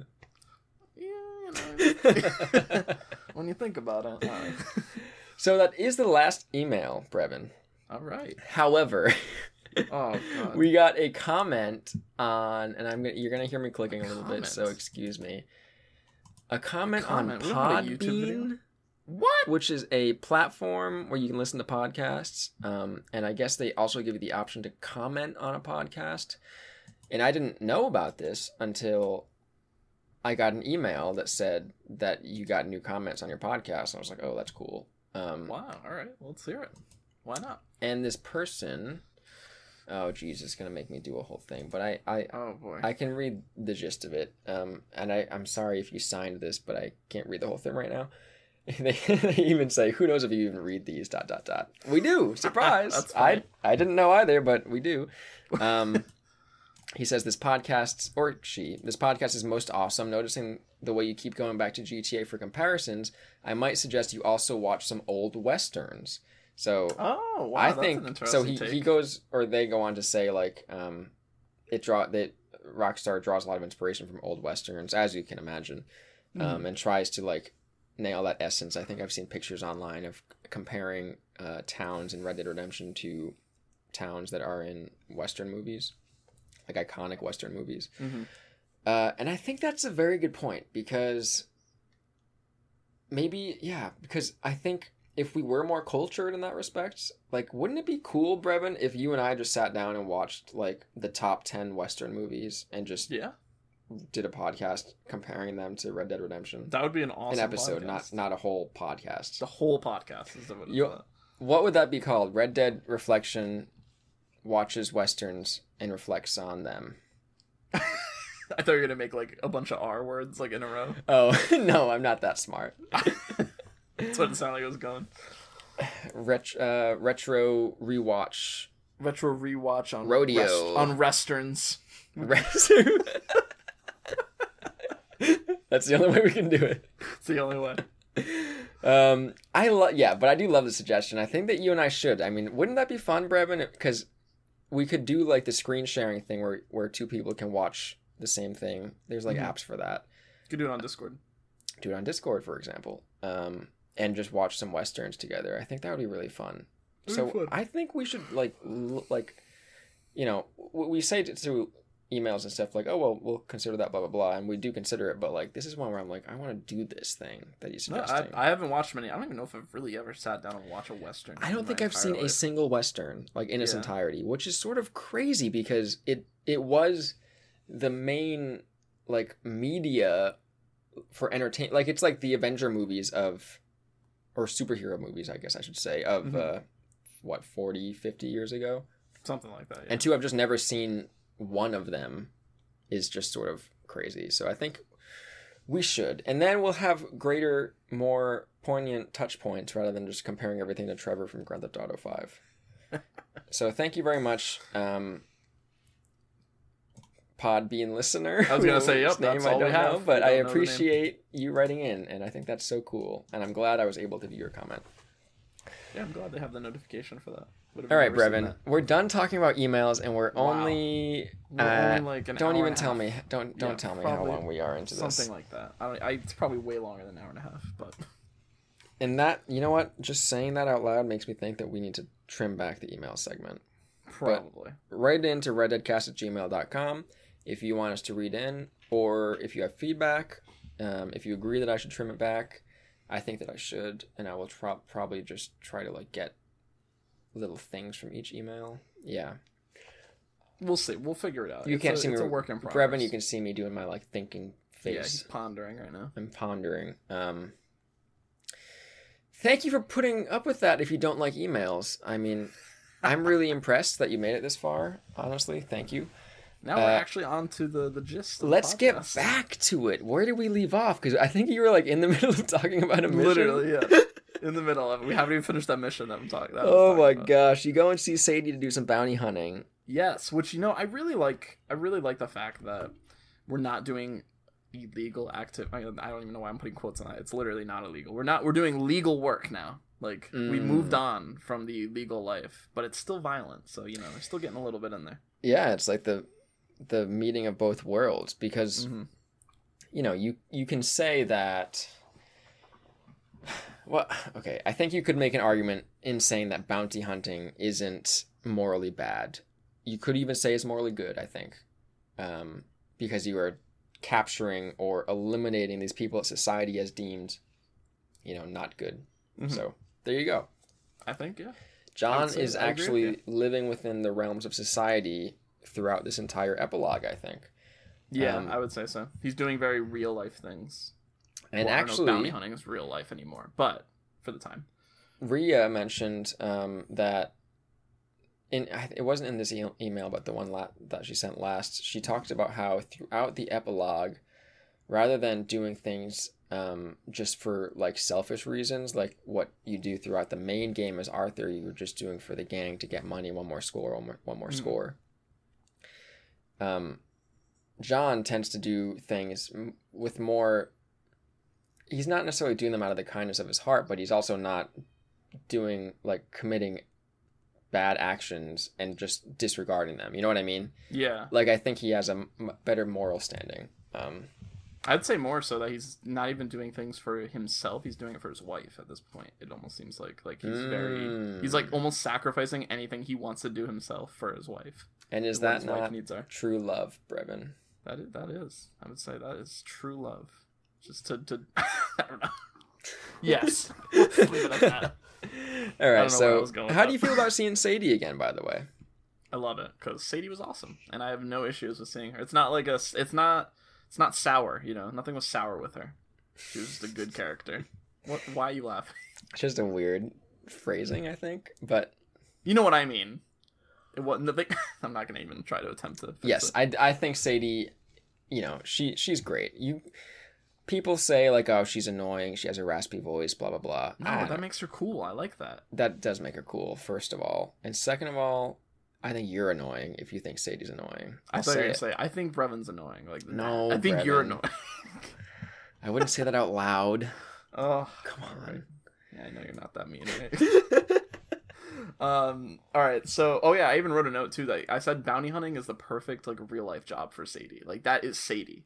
Yeah, isn't that awesome? She's finding a use for her skills. Hey, there we go. Esteem. That's for sure. Yeah, I do love that she's just like giving herself over to that career. And it's just like a perfect fit. Exactly. So during this mission, you go to Strawberry, and you have to you have to go around the little town and ask people, and I think it's just hilarious, like watching John try to be kind of tough and like look like a real bounty hunter, and he's just terrible at it. It's so awkward in how he says things. He'll be like, yeah, I'm looking for this guy. He'll take so many pauses, like he's not like really stern. He's just like, yeah, if you could tell me some details. I mean, I love that. I don't really remember that, but that's funny. I can picture in my head John like being like, "Have you seen a guy who's got a mustache? Maybe." Like, maybe. Like, what are you talking about, man? He's from New York. That's not useful information. Everyone's from New York, apparently, in Strawberry. He's very unsure of himself, which is sort of going back to what we were saying when you first play as him. Oh, poor John. He's trying. He's trying. So I think, is this the mission? No, it's not. I'm trying to remember what you do exactly in this mission. I didn't really write much. It must have been, I don't think this is where you get a bounty. Well, I'm pretty sure it's just like you bounty hunt with Sadie and like... Yeah, maybe you just get, it's not the other bounty hunt. There's like 2 bounty hunting missions. This one's a little bit less, I think, of, crazy than the other one. I think you just kind of go and get somebody. Nothing too much. That was basically the gist of the whole mission. You know how we were saying that, this is like perfect for Sadie? I wonder why, like, would Abigail be okay with John just doing this full time? No. No? No. It's violence still, dude. I don't know that it's... And, oh my god, I can't wait. Sorry to cut you off. I just thought of, like, a mission that we're going to talk about really soon that is, like, perfect for this conversation. But all right, let's hear it. Talk about it now. You want to talk about it right now? Talk about it now. Break the rules, Brevin. Right. We write the podcast. So let me skip forward a little bit. Hold on. All right, so hold on. I have to find it now. Talk about it now, and then he proceeds to not talk about it. Well, okay, hold on. I have so many notes, my guy. I try my best. Don't hit back to top or whatever. Oh god, don't do that. Sorry, I'm like panicking now. All right, so okay, hold on. I think I found it. Okay, so this is like after we get the loan. We haven't talked about that yet, but we're gonna basically build a pre-designed house on the market, or on the land that we get. And you get some hired guns for this because there's these people called like the Skinner Gang that are gonna attack you probably because you're going through their land. And you have a really interesting conversation with this hired gun about how he is this person who lives, you know, quote unquote, a really violent life. But he talks about how he goes home and he hangs up his gun. He puts his gun down and he lives this life where, you know, he can take care of his children. He has a wife. He's got a family, but he's living this dangerous life. And the reason why he can't do, like why Abigail wouldn't let John do this type of life is because in the end of this mission, this guy ends up dying. That is right there. Okay, I never made that connection. I remember this conversation of being like, this guy's sort of a doofus, huh? Like, it was funny because he was like bragging about how dangerous his life is, and he's sitting next to John, who's lived like the most dangerous life you could imagine. Yeah, I think you're so right that they're like, yeah, you can't hang the gun up because it follows you everywhere, you know, and as soon as you go to work, if you're at risk, like there's no reconciling that. Yeah, and I specifically think like. I don't think Abigail is even coming from a place of like, you shouldn't be violent because violence is bad. I think she's coming from a place of, I don't want you to be exposed to it because it's dangerous and I would miss you if you were gone. Yes, that is what it is. And I think that is more true to like the nature of Abigail, and I think is more sympathetic than people give her credit for. Yeah. Yeah, that conversation you have with that hired gun, who is literally a random character who pops up. I think his name is Mr. Wayne. Is very long. It's like a 2-minute conversation of him talking about like his ability to live this like double life kind of. I don't know if he really calls it a double life, but like the fact that he can be this rough and tough guy and still live the family life. But he speaks to it so casually that I don't think I even noticed. Yeah, he has a really interesting he has either a unique voice actor completely or something. He goes about his conversation very differently than most people in the game. Like he has a very unique, like, I don't want to say accent, but like, you know what I'm trying to say, sound to his voice. Yeah. But yeah, I think you're right. I think that is a very good comparison to make of like this guy who's talking about, because and this, do you want to talk about what happens in this mission too, because we didn't really explain? Well, I'm gonna reveal some things that I want to like make kind of exciting. Like, okay, you have something in mind for build up. Okay, well, let's go back. So that's basically the end of the mission for Sadie. There's not really much else to say about it. That's pretty much it. She's a bounty hunter. That's cool. I like it. So next mission, we are gonna go get that loan from the bank guy. You know, it's funny. The bank manager is like a really funny guy, and I didn't expect that at all. But like, he talks a lot more. I thought he was gonna walk in, okay, here's your loan, but no, he has a lot to say about John. Yeah, what is up with that scene? I want to go back and watch it. See, here we go. The criticism of not remembering, but I remember this scene actually giving me anxiety because John is so out of his comfort zone and a bad negotiator, and I was thinking of like myself getting a loan, and I'm like, oh my gosh, what is it going to be like if I try to get a loan for a house or something? Am I just going to get totally screwed over? I think it's funny too. Well, continue. What does he say? Like, what is he saying about John? Well, first of all, I think the big issue that John makes, or the big mistake, is that he tells the manager his real name, which is fine, like whatever, stick to one name. But then he tells him that he goes by Jim Milton too. Like, that's an awful idea. And he's like, I don't have any history either, which is like, why would anyone ever make this deal with him? I have a fake name, up for failure. And I use a false identity, and I don't have any credit history. Will you give me a loan? Yeah, and he does, just because of his work with the other guy, which I can't remember his name. Geddes, right? Is that his name? Yeah, I think that is right. Yeah, but yeah, I think that's why they made the bank manager so judgmental to make more sense of the absurdity of this guy actually getting a loan, because he's literally a criminal. That is funny. I mean, I wonder if, like, Rockstar got to this point and they were like, wait a second, how does John end up buying a house? Like, what exactly, yeah. And then they're like, I guess we'll have to work it in somehow. Yeah, it is so funny, man. Just, And this is great, I think, because it's sort of setting you up for like the American dream, really. This is Well, he even says that. Like, he Who? literally, the bank manager, once he gives you the paper and you sign it and whatever, he's like, I don't think it's right here necessarily, because, yeah, no, you have to do one thing before you actually get the loan. But he says, like, now you're a real American. Congratulations. because you're in Because you're owned by the bank. tons of debt. Yep. Yep. You just have a contractual obligation to pay off the place where you live. It's not even. It's just a piece of land at this point. It's literally isn't it? just a piece of land with, like, a shack on it with Oh nothing my else. gosh. Yeah, that's true. Because he doesn't even like see it before he buys it, right? No, he doesn't. He has no idea what it looks like. He sees a newspaper listing, Mm-hmm. and he's like, "Oh, this will be nice one day." I love when they show up, and the walls don't even like go all the way down to the ground. There's like gaps and stuff. Oh, yeah, it's, like, not even a house. It's, like, it's just, I don't even know. It's so bad. It's, like, terrible. Oh, man. Maybe it was better he didn't look at it, because he probably wouldn't have bought it. Yeah, man. Poor John. See, this is him just like not knowing his way through like the modern society. But then no one does. Does anyone really know how to buy a house? Jeez. You just Google it, right? That's all So you gotta much. Yeah, WikiHow. do. WikiHow, how to buy a house.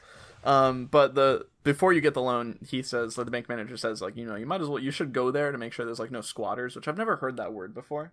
You never heard the didn't word know it- squatter? No, I've never heard that term before. Obviously I know what it is now. Actually, I don't really 100% know, but it's someone who like is like in a place they shouldn't be, is like taking up residence in a place They just shouldn't like illegally live on property that's not their own. be. Mhm. Yeah, squatter. Yeah. I mean, if you don't believe in the concept of property in that sense, then you could say that they're not squatters, they're just living their life, you know? No, there's such thing as property. That's how that works. All right. Can't say I agree with those people. All right. Anyway, so yeah, you go there and you have a few options. There's like you get there and obviously John's like, hey, guys, I just bought this land. Could you leave? And like, that's not gonna work, because these people have probably been living there for like a year now. Who knows how long, with how it looks. And then you start threatening them, like, don't make me like lose it. But there's a few options. You can give them money, which is really weird. Like, why would John ever do this? Like, I just can't picture that. He has like $40 to his name. Why would John ever give them money here? Like, just kill them. They're purposely doing illegal things at this point by being on this property after you bought it. I'll tell you why John gives them money there is because he's doing all of these things in pursuit of living up to Abigail's expectations and needs. So if he just goes and kills these people, Well, he doesn't though. In He pursuit gives of them an option to leave, and they chose not to. It's not just murdering people. Even so, man, this bit of land that he bought for the sake of having Abigail come back is now stained with blood of people that he killed in the process of trying to get there. Think of it this way, okay? Let me put it a different way. These are people who basically broke into his house, unknowingly broke into his house, but when they're Before he asked to owned leave it. nicely, they don't leave. So you got to do what you got to do. Did he have a deed? I kind of, maybe, I don't know. You kind of had a deed. You had like half of one. Brevin, no. I think I can very clearly see an Arthur who at this point like John. John, who could very easily kill these people, but would choose to spend what little money he has just to avoid that conflict, because he wants so desperately to put the gun down, as you said. I wonder if, yeah, I can see that too. I do see the other side of it, but either way, these guys, no, they're toxic. Okay? What was I lost what I was gonna say. Anyway, it wasn't important. But yes, I killed them, got rid of them. They don't need to be here anymore. They're living. They didn't want to leave. It's my property, man. All right, man. So John kills them. Does it make you like move the bodies or anything? No, they disappear when you come back. It's real nice. Okay. Decomposition moves real fast there. That's not like a common issue that you would see in a game like this. But if it's your house, then it's like you can't just leave the bodies there and expect them to go away. It's whatever. It's part of the scenery now. All right. So yeah, you end up killing them. Or I end up killing them, and you end up getting your loan. And I caught this, and I'm glad I caught it. It starts playing Red Dead Redemption 1 music, which is really cool. Does it? I didn't really notice. Like, do you this. remember how that goes? Like, do you remember the trademark? Oh God, you're gonna make me do it. You could have said, even if you did, you would have said no. I'm assuming. It's like it's like very trademark Western. Okay, I got. And it does that sound, and I was like, oh yeah, that's Red Dead 1 right there. Like, I remember hearing that all the time in Red Dead 1. That's cool. Okay, I remember that too. Yeah. So it plays that at what point exactly? Right when you get the loan, or like right after you kill them and you're on your way back to get the loan, the actual one. After you get the squatters out of your house, it plays that, I'm pretty sure. On your way back. Because you need to build a house, right? Is the idea. Well, at this point, we're not at that stage yet, but this is right after we kill the squatters or get rid of them, and we're running back to actually go get the loan because we got rid of the squatters. Oh, okay. It was like and one it plays thing that he had to music. do. Oh, okay, I see. That's awesome. It was I very love that. cool. And it hasn't done it since, so I'm assuming it's specific to that moment where it plays that music. He's approaching it. He's approaching Red Dead 1. Yep. Very cool callback. Got the loan. Oh, and then you run into Uncle right after. Uncle. Uncle's back. I knew he would be. He's just hanging out in Blackwater, right? What is he doing? Yeah, he's just drunk. He's just doing uncle things. Sounds so weird. He's in Blackwater, and he sees you going into the bank, and he's like, as soon as you come out, he's like, oh, did you rob them? He's like, no, I got a loan for a house. And Uncle's like, what? I love that. Can you imagine Uncle seeing John after so many years, and he's like, oh, I got a loan for a house. And then he ends up going back home with him, even though John doesn't even like Uncle. It's such a weird chain of events that leads to Uncle being... Because I remember playing Red Dead 1 and being like, how did this guy end up here? Like, is he like his actual uncle? And I was confused. I was confused too. If it was his actual uncle, then I'd be like, okay, that makes sense. But like, John doesn't seem to like him at all. Yeah. And he's just always around. But then this scene sort of cements it as it being just Uncle doesn't leave. And that's it. That's the relationship, which I just think is so awesome that they do that. It's really funny, and it answers a lot of questions. It's funny because it's not even like a good answer. It's just like, yeah, it's happened. Yeah, Uncle was in the right place at the right time. Yeah, and everyone Uncle. Still hates him pretty much. Like, he's still just lazy. But it's cool because he's wearing his Red Dead Redemption 1 outfit, which is very cool the first time you see him. Or it's very similar. It's like a white shirt, basically, with, like, just blue jeans. It's, like, very plain. But I remember him looking that way in Red Dead 1. Cool. Or very similar. I think because when he's with your camp, he has, like, a jacket on. And in this, he does not, specifically.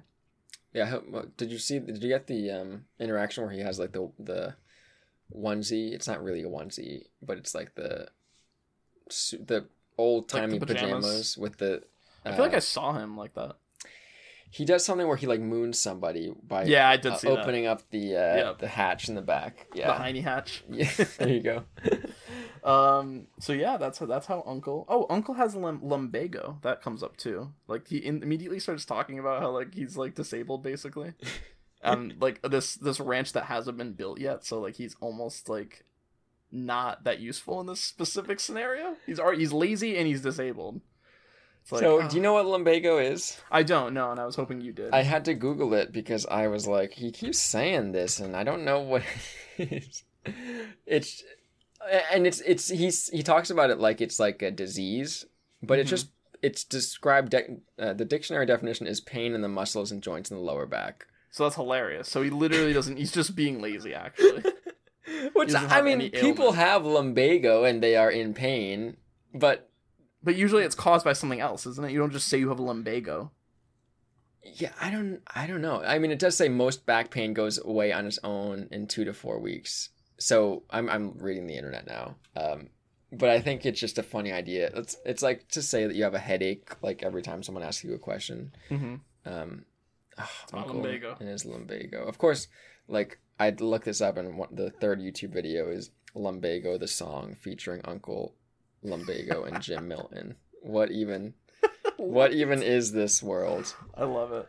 That's the type of content creation I'm making. Yeah, see, anyone can create content apparently. I'm sure it's great. And once we get Uncle there, that's the beginning of Epilogue Part 2. Features Hope. Okay, so now you're back. You're at the house with Uncle. You have a new squatter. You got rid of them, and now you got Uncle squatter. Now I got a new squatter just living here for free. Except he puts up like maybe one fence a week. I love the idea that Uncle's life is so transient that he's not in the middle of anything. Yeah, he can just like immediately. oh hey, here's John. Let me just go live my life with him now. It's just so absurd. I love that. I've been doing it for the last 2 years. Yeah, it'd be nice to live like Uncle a little bit, you know? Oh yeah, just absolutely no worries. Except like what's the next piece of food I'm gonna eat and what's the next thing of water I'm gonna drink. That's it. It's like basic necessities. I want a what would Uncle do bracelet. Yeah, Uncle is hanging out in the physiological stage of Maslow's hierarchy. Oh yeah, he is for sure. Hierarchy, excuse me. And I want to say like everyone hates on this little piece of land, but like I think it's a nice little piece of land. I wrote that specifically down. Like this, I think right when you get Uncle there, you put up like a fence immediately, so it's kind of like, you know, it's not sectioned off from the land, but you know, there's a little bit of a boundary. It gives like you an idea cool of like piece. what the land is. Yeah. Yeah, it's like a nice little chunk of land. I don't Hey, know. How much it costs, location. So, I think it is. It's like right outside the city. It's probably like the perfect distance from the city that you'd want. Yeah. Of course, in the coming years, I'm sure that the city would like balloon out, and that would you'd end up living in the city eventually. Yeah. But yeah, I think that it's a really nice piece of land, and it's finally like what John has been after all this time, right? Mm-hmm. Yeah, it's cool. Although, you know what's funny? Like, I remember in playing Red Dead 1, I was thinking like this guy just wants to be a rancher, and he was so passionate about it, and I was thinking he must be like a ranching expert or something. We're like someone. Uncle? No, John. Oh, John. Okay. Because he would always be like, I just want to live on my ranch, and like, and when he would teach Jack about how to take care of the cows and stuff in Red Dead 1 I'm talking about. Mm-hmm. He always struck me as like an expert who's like passionate about ranching and knows a lot. Mm-hmm. But in watching this story, he just sort of stumbles upon this because it's what Abigail is sort of interested in, and he learned about it while at the ranch with the Gettys. Yeah. And I feel like that's like the only reason. Like, what else? That's it. Is he really that passionate about ranching? I don't think so. I don't know. He never really seems excited to like talk about it. It's just funny that I envision him as someone with like this like a hobbyist's passion for it, but really he's just like doing it because he's he doesn't doing know it what for else his to wife. do. Yeah, that's pretty much it. And that's a good segue into talking about the way that I want to dress dress John for the remainder of this. I know Arthur, rest in peace. So I came to it. I have a photo. I think did I send it to you? You can pull it up right now. Where it's on it's on the Google Drive. I'll just drop it right now to you. Hold on. You don't even have to do anything. Give me 2 seconds. Fill in for 2 literal seconds. It. Oh, you got it. Oh, I got it. He's right. He's wearing the red Union shirt. It's not really a Union. Is it a Union shirt? Yeah, that is a Union shirt. Oh, well, there you go. That is my Wow, that's cool. It's a very bold fashion statement. He's got the red shirt with all brown pants and boots and some nice suspenders. He looks like he's about to do some work. Yeah, that's what I wanted to make him this look. Outfit. Yeah, I wanted to make him look like a rancher, and I purposely love the way John looks without a jacket on or a vest on. I really like it. It just gives him more of like kind of like a man looking to look like a home man, you know? Yeah, like, I think I prefer like wearing lighter clothing too, because it makes it feel more real. Like instead of walking around everywhere in a trench coat. Yeah, I was very close to actually getting rid of his hat, but I decided against it. I really like how John looks without a hat. Interesting. Not gonna lie, I like the long hair on him. I purposely am keeping him long haired, so I think I talked about this before. And then making him clean cut when it comes to like how he's shaved. I really like the way he looks. Make him look as much like Red Dead 1 as I can, but without looking like an outlaw. I want him to look like a family man. Well, you could have him wear the outfit that Abigail bought you. You know. I know, but I like this more. Okay. I like to have my own touch on it. I think that's really the reason why. I really do like the rancher outfit. Yeah. Because you get the outlaw outfit, which is Red Dead 1's outfit, and you get the rancher one, which is like a blue. I really like the blue in it. I didn't know it was blue. That's funny. I think it's like a bluish gray type thing, but I really like the maroon color, which is funny because I did it with Arthur a lot too, with his jackets. And then I also changed my horse too, which is also in the photo. I changed the hair on Rachel, which I found out you can't change the name of Rachel, which is really interesting. Really? Yeah, it's locked, which is like, okay, whatever. Rachel. I wonder if Rachel shows up in the next game. Maybe she's just like a horse that's on the house. Maybe. That'd be crazy. That would be crazy. I don't know. Like I said, we didn't get a response from any emails talking about if you get the same horse, depending on like if anyone is the else horse got dependent? Rachel. Is the horse dependent on what horse you had before? Because this is the same type of horse. It's a thoroughbred. It doesn't look as like my your previous horse. though. It doesn't. It looks completely different, but I love the way it looks. So what It's I did with it, beautiful horse. My gosh. yeah. So what I did with it is I gave it the longest like mane that it possibly is that a mane? I Yeah. don't really know. Yeah. So the longest mane it could possibly have, and then made it like it's black on the bottom, but right where the roots are, it's like red, like the rest of the horse. It's very nice looking. I love the way it looks. If you want to see the pictures we're talking about, please check out Red Dead Cast on Instagram. Yeah, and you'll see both of them. Yeah. Isn't it crazy just how good this game looks? Like, it's insane how much detail is in that photo. Like how much I'm zoomed in and how detailed it still is just incredible. Yeah. You know what I didn't know too? I just found out. This is a cool little thing. If you mess around with like the outfit editor, you can make like the Union shirt unbuttoned, and I didn't know that. There's a lot of special. I picked options. up on that. I think I noticed it once and then never went back to it. But I love that you can have that level of customization with things. Mm-hmm. And the fact that you can get rid of like if I would have known this, I would have done it during Arthur's life in Red Dead, where you can get rid of the bandolier. Does it lose the benefit of having it? I don't know. I don't think it does because I don't have John with one because I think it looks stupid without a jacket on. I just think it looks kind of dumb in general. It looks like makes him look like he's ready for war rather than like a cowboy. Yeah, that's interesting. And if I would have like my next playthrough, I will make sure Arthur does not have his bandolier on because it looks so much better. It's way cleaner. Because he has the satchel going across, but exactly. But yeah, I love the way he looks. I really like this is me coming to like what's the word I'm trying to think of? Terms that I am now John and like embracing it. Yeah, embracing it. I'm the rancher now. Rancher John. Now, can I ask you this? Like, we've talked about the missions and stuff and what it feels like to play as John, but are you playing the game differently in nuanced ways? Like, I feel like when I first switched to John, I felt like an urge to hustle in a way that I didn't with Arthur, where I was like, oh, I gotta make money for like Abigail. Part of it's like the sensation of losing all your stuff and then needing to get it again. Mm-hmm. But I think because John has a family, like it feels more meaningful to accumulate wealth. And especially when you get the loan, I was like, I'm going to pay this loan off so fast. Mm-hmm. I don't know that I really did. I don't remember, but I don't know exactly how that works, to be honest, because it keeps saying like loan money is being taken out, but I don't have enough money for it to be taken out. I'm not entirely sure how it works. I think it's accruing interest, maybe. Maybe that's what that is. It keeps saying something. Not sure. What it is it's the equivalent of the camp pot, but now instead in the post game it's the loan that you're paying towards.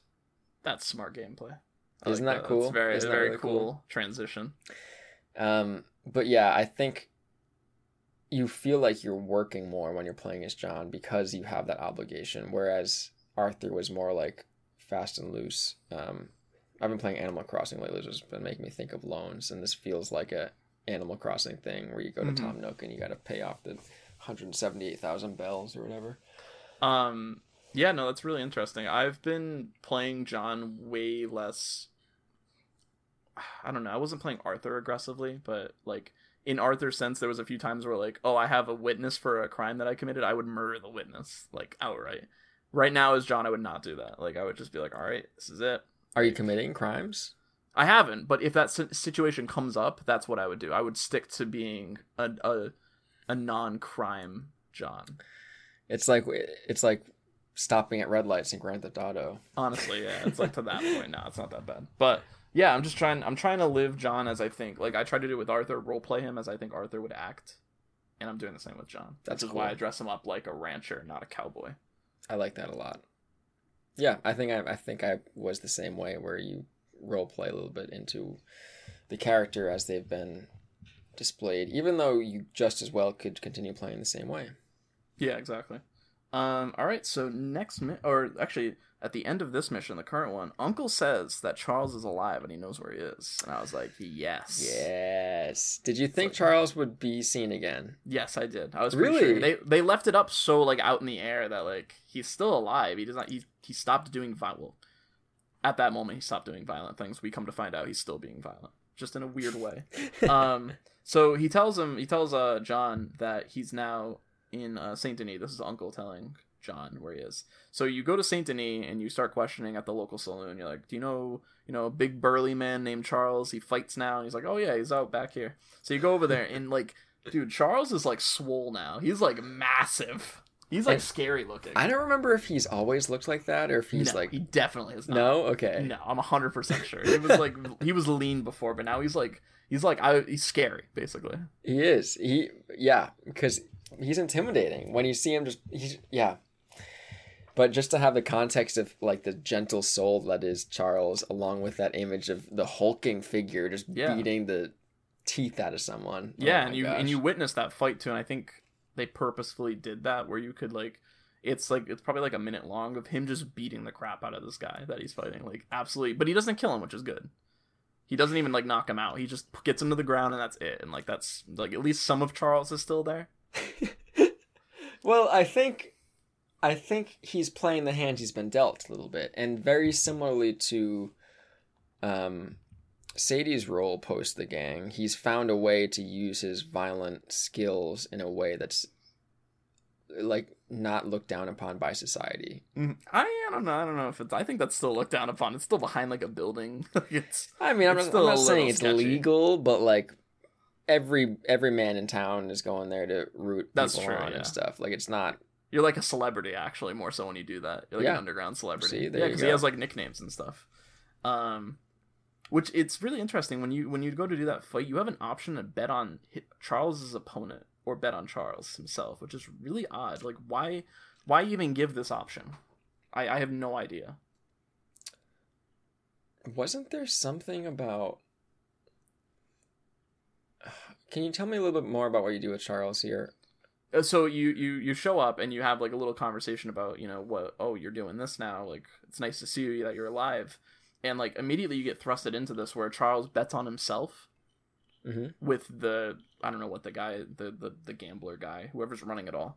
He asks you, hey gentlemen, would you like to bet on this as well? And you have the option to either bet on John or bet on Charles or bet on his opponent, which is just odd though. Like, is it change the cutscene? Like, I'm curious. Obviously you probably don't know that. So but this it's just is a weird option. Situation. Isn't it like he was supposed to throw the fight? And that's why... you're right. Yeah, that's the key I was missing. So, but I mean, even so, like if you know that, or maybe you didn't know that at the point of him betting on it. But... I think it's mentioned. I feel like it is. I mean, I guess it just gives the option because like the player doesn't know who's gonna win. So, well, that's what John would do. He'd be like, I don't know, that guy. Maybe it's up to chance. Actually, what happens? Maybe he could lose the fight. I don't know. No way. I don't think so. That'd be crazy. But either way, let's see. I bet on Charles. Always bet on Charles. Of course, I would always bet on him. Oh yeah. So when you're walking away from this whole situation, the first mention of Arthur post death comes up. His name. Charles asks what happened, and John says, Arthur helped me out and gave me a chance to live. And it's revealed that Charles is the one that buried him and Mrs. Grimshaw. Yes. Shout out to Mrs. Grimshaw, by the way. Yeah, I'm glad that she got mentioned too, and she didn't just get forgotten about. This is a quote. This is a Karen quote of the week. Beautiful. Thank you for keeping those. I feel like I've been letting people down. I don't know if anyone is concerned about it, but you've been keeping us honest with the superlatives. I appreciate that. I've been trying to. And this is from Charles talking about where he put Arthur, where he buried him. He says, he's where he would have wanted to be, a pretty hillside facing the evening sun. Oh, isn't that wonderful? It's beautiful. I can't wait to go see his grave. I'm going to look it up at some point when I'm probably done. But that's not enough information for John to know where he is, right? No, not even close. It's not. Is there any distinct location associated with Arthur that is like a hill? Can you think of anything like that? Maybe where one of the outposts was located. I keep calling them outposts still. One of the camps were located. That's like the only one I could think of. I don't know. I'm curious. I don't know either. Because it's just funny that they set it up like that, and then Rockstar just plops a grave somewhere, knowing that unless you look it up on the internet, you probably won't find it. You know what I mean? Mm-hmm. I don't know. Maybe it's where he died. That kind of he dies looking in the sun, or I guess it's really more like the light. He doesn't really see the sun because it's kind of stormy. I don't know. I'm curious to see where it is. I will find it. Yes. Yeah, for sure. Or I will look it up. I don't know that I ever did find it. I think I tried to go back to the spot where Arthur died, but I had a very hard time because you know where the cave is, where the last camp was, but then like in that sequence they go up through the ladder in the back of the cave, and then they run around a little bit, and then they're on top of a mountain, and I lose the location at that point. I don't remember. Yeah. I have no idea exactly where it is either. You could look it up, I'm sure. Yeah, I'll find it. I'm excited to see it. Pay my respects to a great character that Arthur is. I'm glad which that sounds Arthur... ridiculous to do to a virtual character, but I don't know. I feel like it's worthy. What would be interesting, actually? I wonder if you have low honor. First of all, it would be really interesting to see how John speaks of Arthur after his death. Would he just say, like, oh, Arthur didn't make it? Would he say he went back for the money and, he was good for nothing anyway? And then, furthermore, would Charles have gone back to bury him? Or would he just not care to? Yeah, that's interesting. Oh, man, there's so many, like, tiny little things that could switch that would completely change the tone. If someone has played as a low honor Arthur, write in and talk to us about it. I'm curious to find out about. I would love to hear about the differences. Charles, this is another thing too that probably would get changed. Charles says that Arthur's sickness rattled Arthur. I said him. So Charles. Oh my god, I can't speak right now. Arthur's sickness rattled Arthur, or gave him an understanding about what his life was really all about. He says that to John. Which is true. I mean, Charles is the one who had the conversation with him about, like, hey, you're fortunate in knowing that because now you can actually set things right before you die. Mm-hmm. So I'm assuming that would be different as well if you were playing a low honor Arthur. That little piece. Maybe not, though. Yeah, I don't know. I mean, is he rattled either way? Because if you're... I don't know. I mean, if you get the TB diagnosis and then you're still just fighting for money to the end, then maybe you're not rattled. Maybe you're just dying as you lived. That's true. Oh, man, that's... I kept saying, like, I wish there wasn't an honor system for this game, but, like, it's really cool that there is, because you have these two different, like, completely different stories almost being told. He gives a lot of information that comes out of this.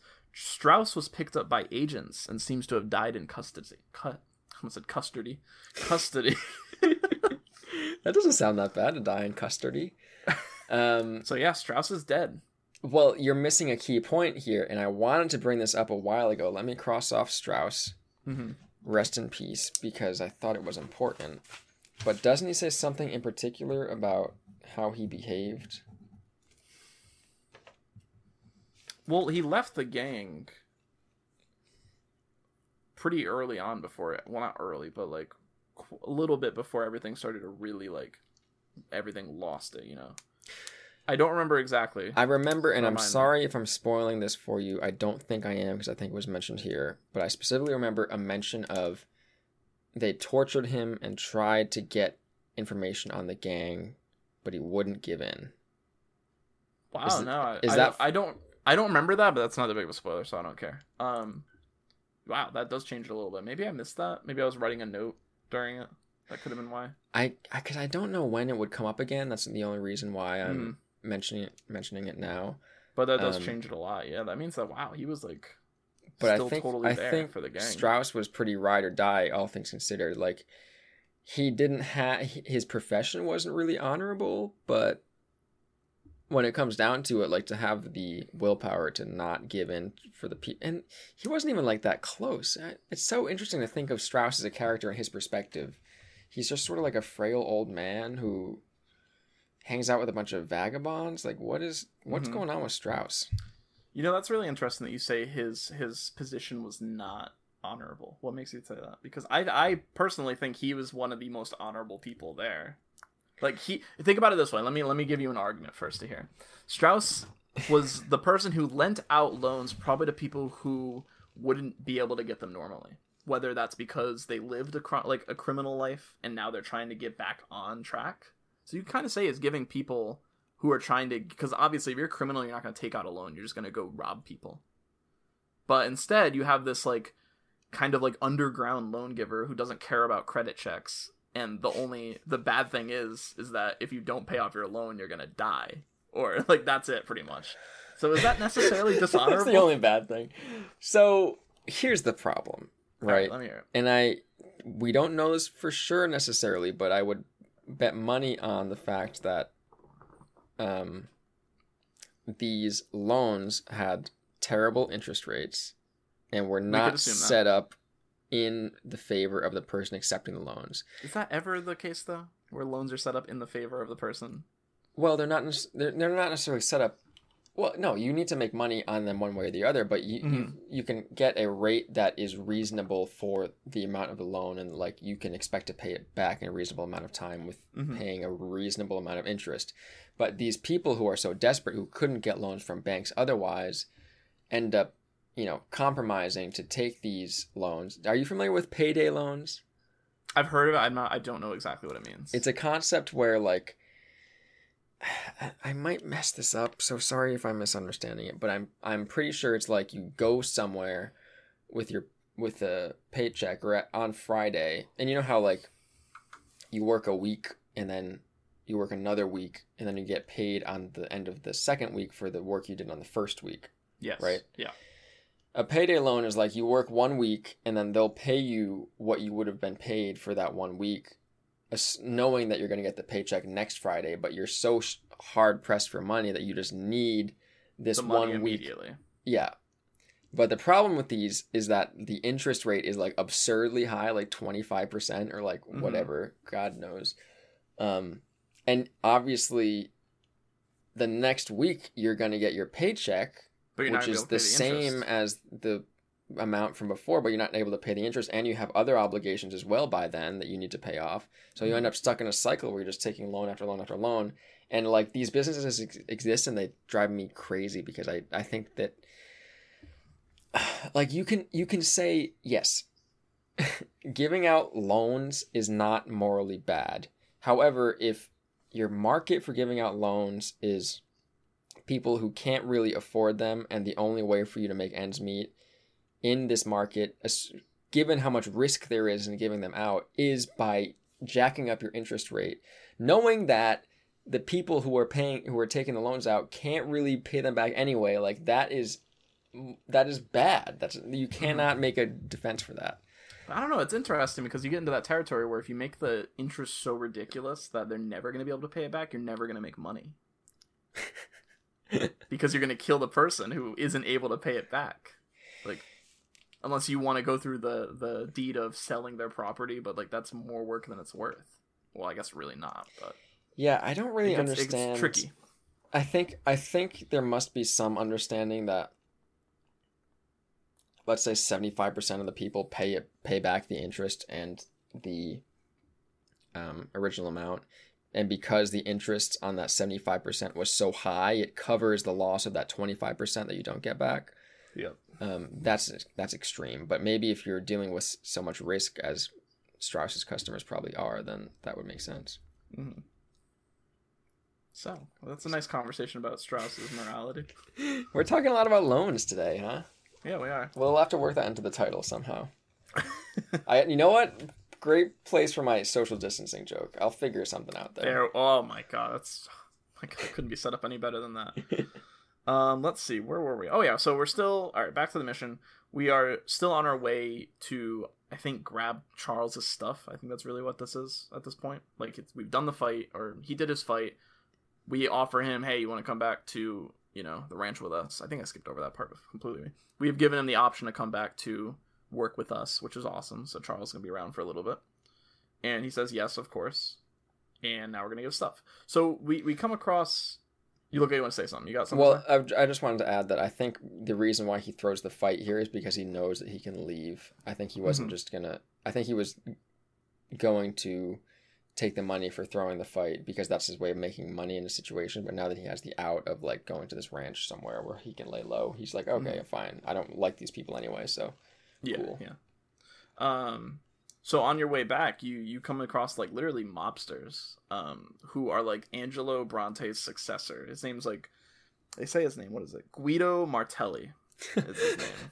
Guido Martelli. Okay. Guido Martelli is his name, and I thought there was gonna be more to this, but apparently not. He's just kind of like a mobster, and these guys are like, "Hey, I need money." I don't know. I don't really know why. Maybe they know he's throwing or something like that, so they get in like a fight over it. I think these are the people who were paying Charles to throw fights, and now as part of like the gambling racket. But now Charles defied the throwing of the fight and beat the guy, right? Yep. So now all of the people that bet on Charles losing lost tons of money, and Charles made tons of money on his personal bet because the, likeliness to win. Yeah, the odds were skewed. So now they're going to collect or punish him for going against the plan. That makes a lot more sense. I'm glad that you bridged that. So yeah, that makes it more apparent why he's not a main character at all, and he's just kind of mentioned. No, it's just coming to. But you end up getting in a gunfight in Saint Denis, which is crazy. Like, oh my god, like we're here for 2 seconds and immediately we're killing people again. You know how it is, man. Yeah, I guess it's just the way it happens. So you get in a gunfight, and I don't think I had a bounty after this, but it was only like $20, so I think I must not have killed anyone too meaningful. No $50 lives were lost. No, I didn't kill any lawmen. I noticed that specifically. I was like, thank God. I didn't, like, that feels like so out of nowhere, so wrong to do as John right now. That's an interesting point, because as Arthur, it's just second nature, right? Yeah, so I'm glad that didn't happen. Charles has joined the farm. We brought him back, and my next comment is, Uncle is still annoying. It's not changed remotely. So you're not... I love Uncle, honestly. Anytime I see Uncle, I'm like... He's I'm like delighted. Funny, but like, oh god, he just needs to shut his mouth. Like, he's just mean to Arthur or to John. He's like, oh, no wonder your wife left you. I don't know why I'm talking like that, but it's so funny though. I mean, because it's so toothless. Like he doesn't have any leg to stand on, but he doesn't. He acts like he's like got all these years of experience and like, oh, like, nothing. If I was your age, like, oh, I'd have all the women with me, or like you said stuff like that, and it's just so obviously untrue and funny. Ugh. Uncle, what a character. This is also another crazy thing. Uncle's like, we need to get rid of this house, and then John's just like, okay. Like, it's so random. I remember seeing this and being like, what is going on here? Because Uncle is like, oh, this is terrible quality and blah blah blah, and John just sort of like shrugs his shoulders, and then they tear the house down with no house there. Like they're not thinking what's next at all. Oh, this is so great. Maybe that's perfect. I think that's the purpose, is that John, it's just more of John being clueless. But like Charles is there too. You don't think Charles would be like, guys, there's not a house that we have currently, so we might as well keep this one for like another day. Yeah, but I think Charles is just like so passive and like supportive. He's like, oh, you guys want to tear a house down? Sure. And I love how it's like a little mini game too. Like you pull on the horses. Like it's just so funny. Yeah, they gamify everything, man. It's awesome. Isn't that so satisfying to see it collapse, though? It is, yeah.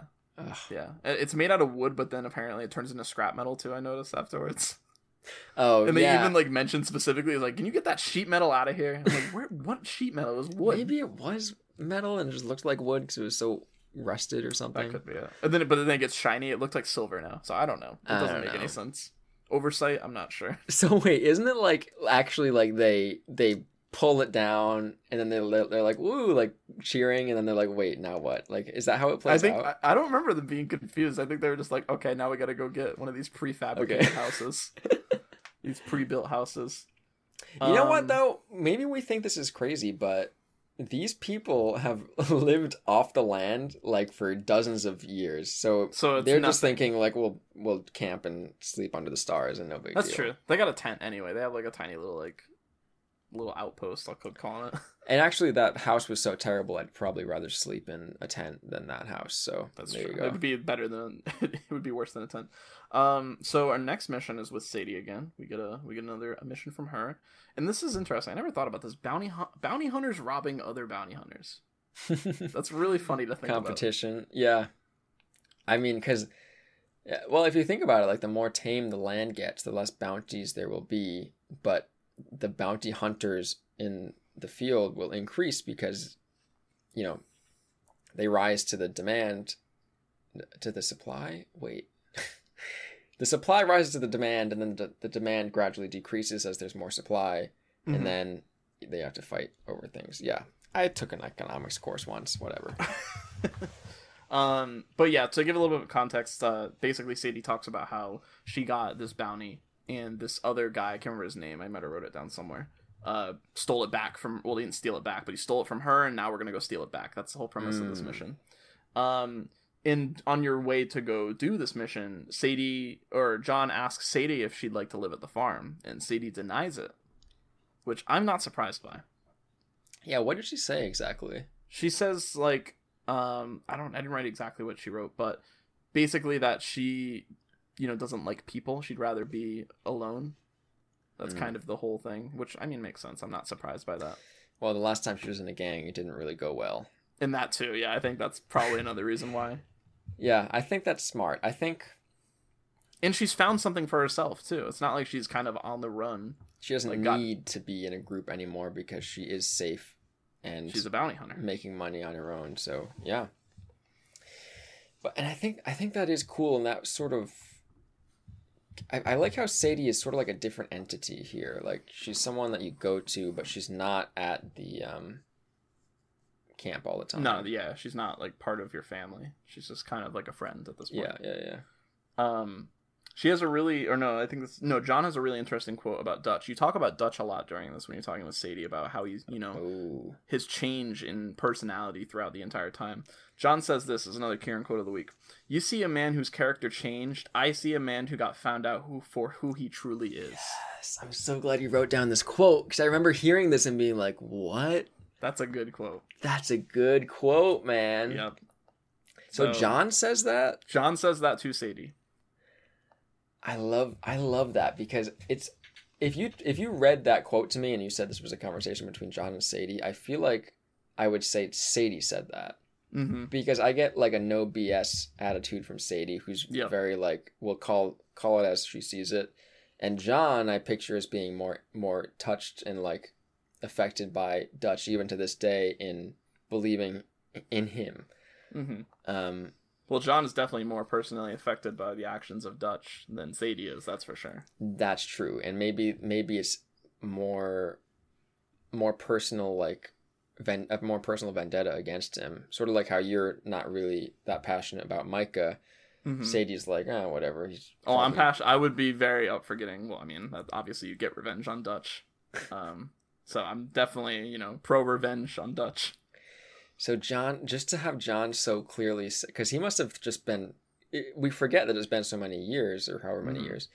He's just been like meditating on this for so long. And John, who I think is like, I would consider him like a very reliable narrator here, is saying he's a man who got found out. So all along he's been this way. Yeah.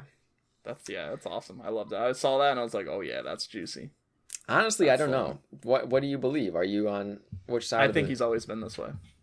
Or you know what? I think hold on, let me rephrase that, because if we think about I keep thinking about that news article where he was giving to the less fortunate by stealing from the rich. Like, you can't really make an argument that he's always that way, but I think you could say that he was doing that for show too. That's true. You could. That sounds like something Dutch would do for show. To ingratiate himself with his gang and other people even more by saying, look, I'm not a bad guy. I'm giving all this money away. When maybe he's giving away like 10% of it, or he knows he's going to get more money anyway, so he doesn't care about giving this money away. So it doesn't matter. I don't know, man. It's tricky. I kind of do get the feeling. I'm leaning much more towards him being this way, like always. Like he didn't change. Getting found out, though. See, that wording, it almost gives Dutch too much credit. Like, is he really a master manipulator who, from the beginning, like, he's just using people as a means to an end all the time? I don't think he's a master manipulator, but he's definitely a manipulator. I can't give him a master credit. Yeah, but I because he's just a manipulator, and I will not disagree with that at all. I think he's just like existing and trying to figure out his own philosophy and way of life. And in doing that, he's manipulating people. But I still feel like he's like struggling. Like, I don't feel like he is calling shots and in a position of power, really. You know what I mean? Mm-hmm. Well, he's kind of just flying by the seat of his pants. Yes. Which That's what it is. He's a loose cannon. Makes it feel like he's less evil, quote unquote.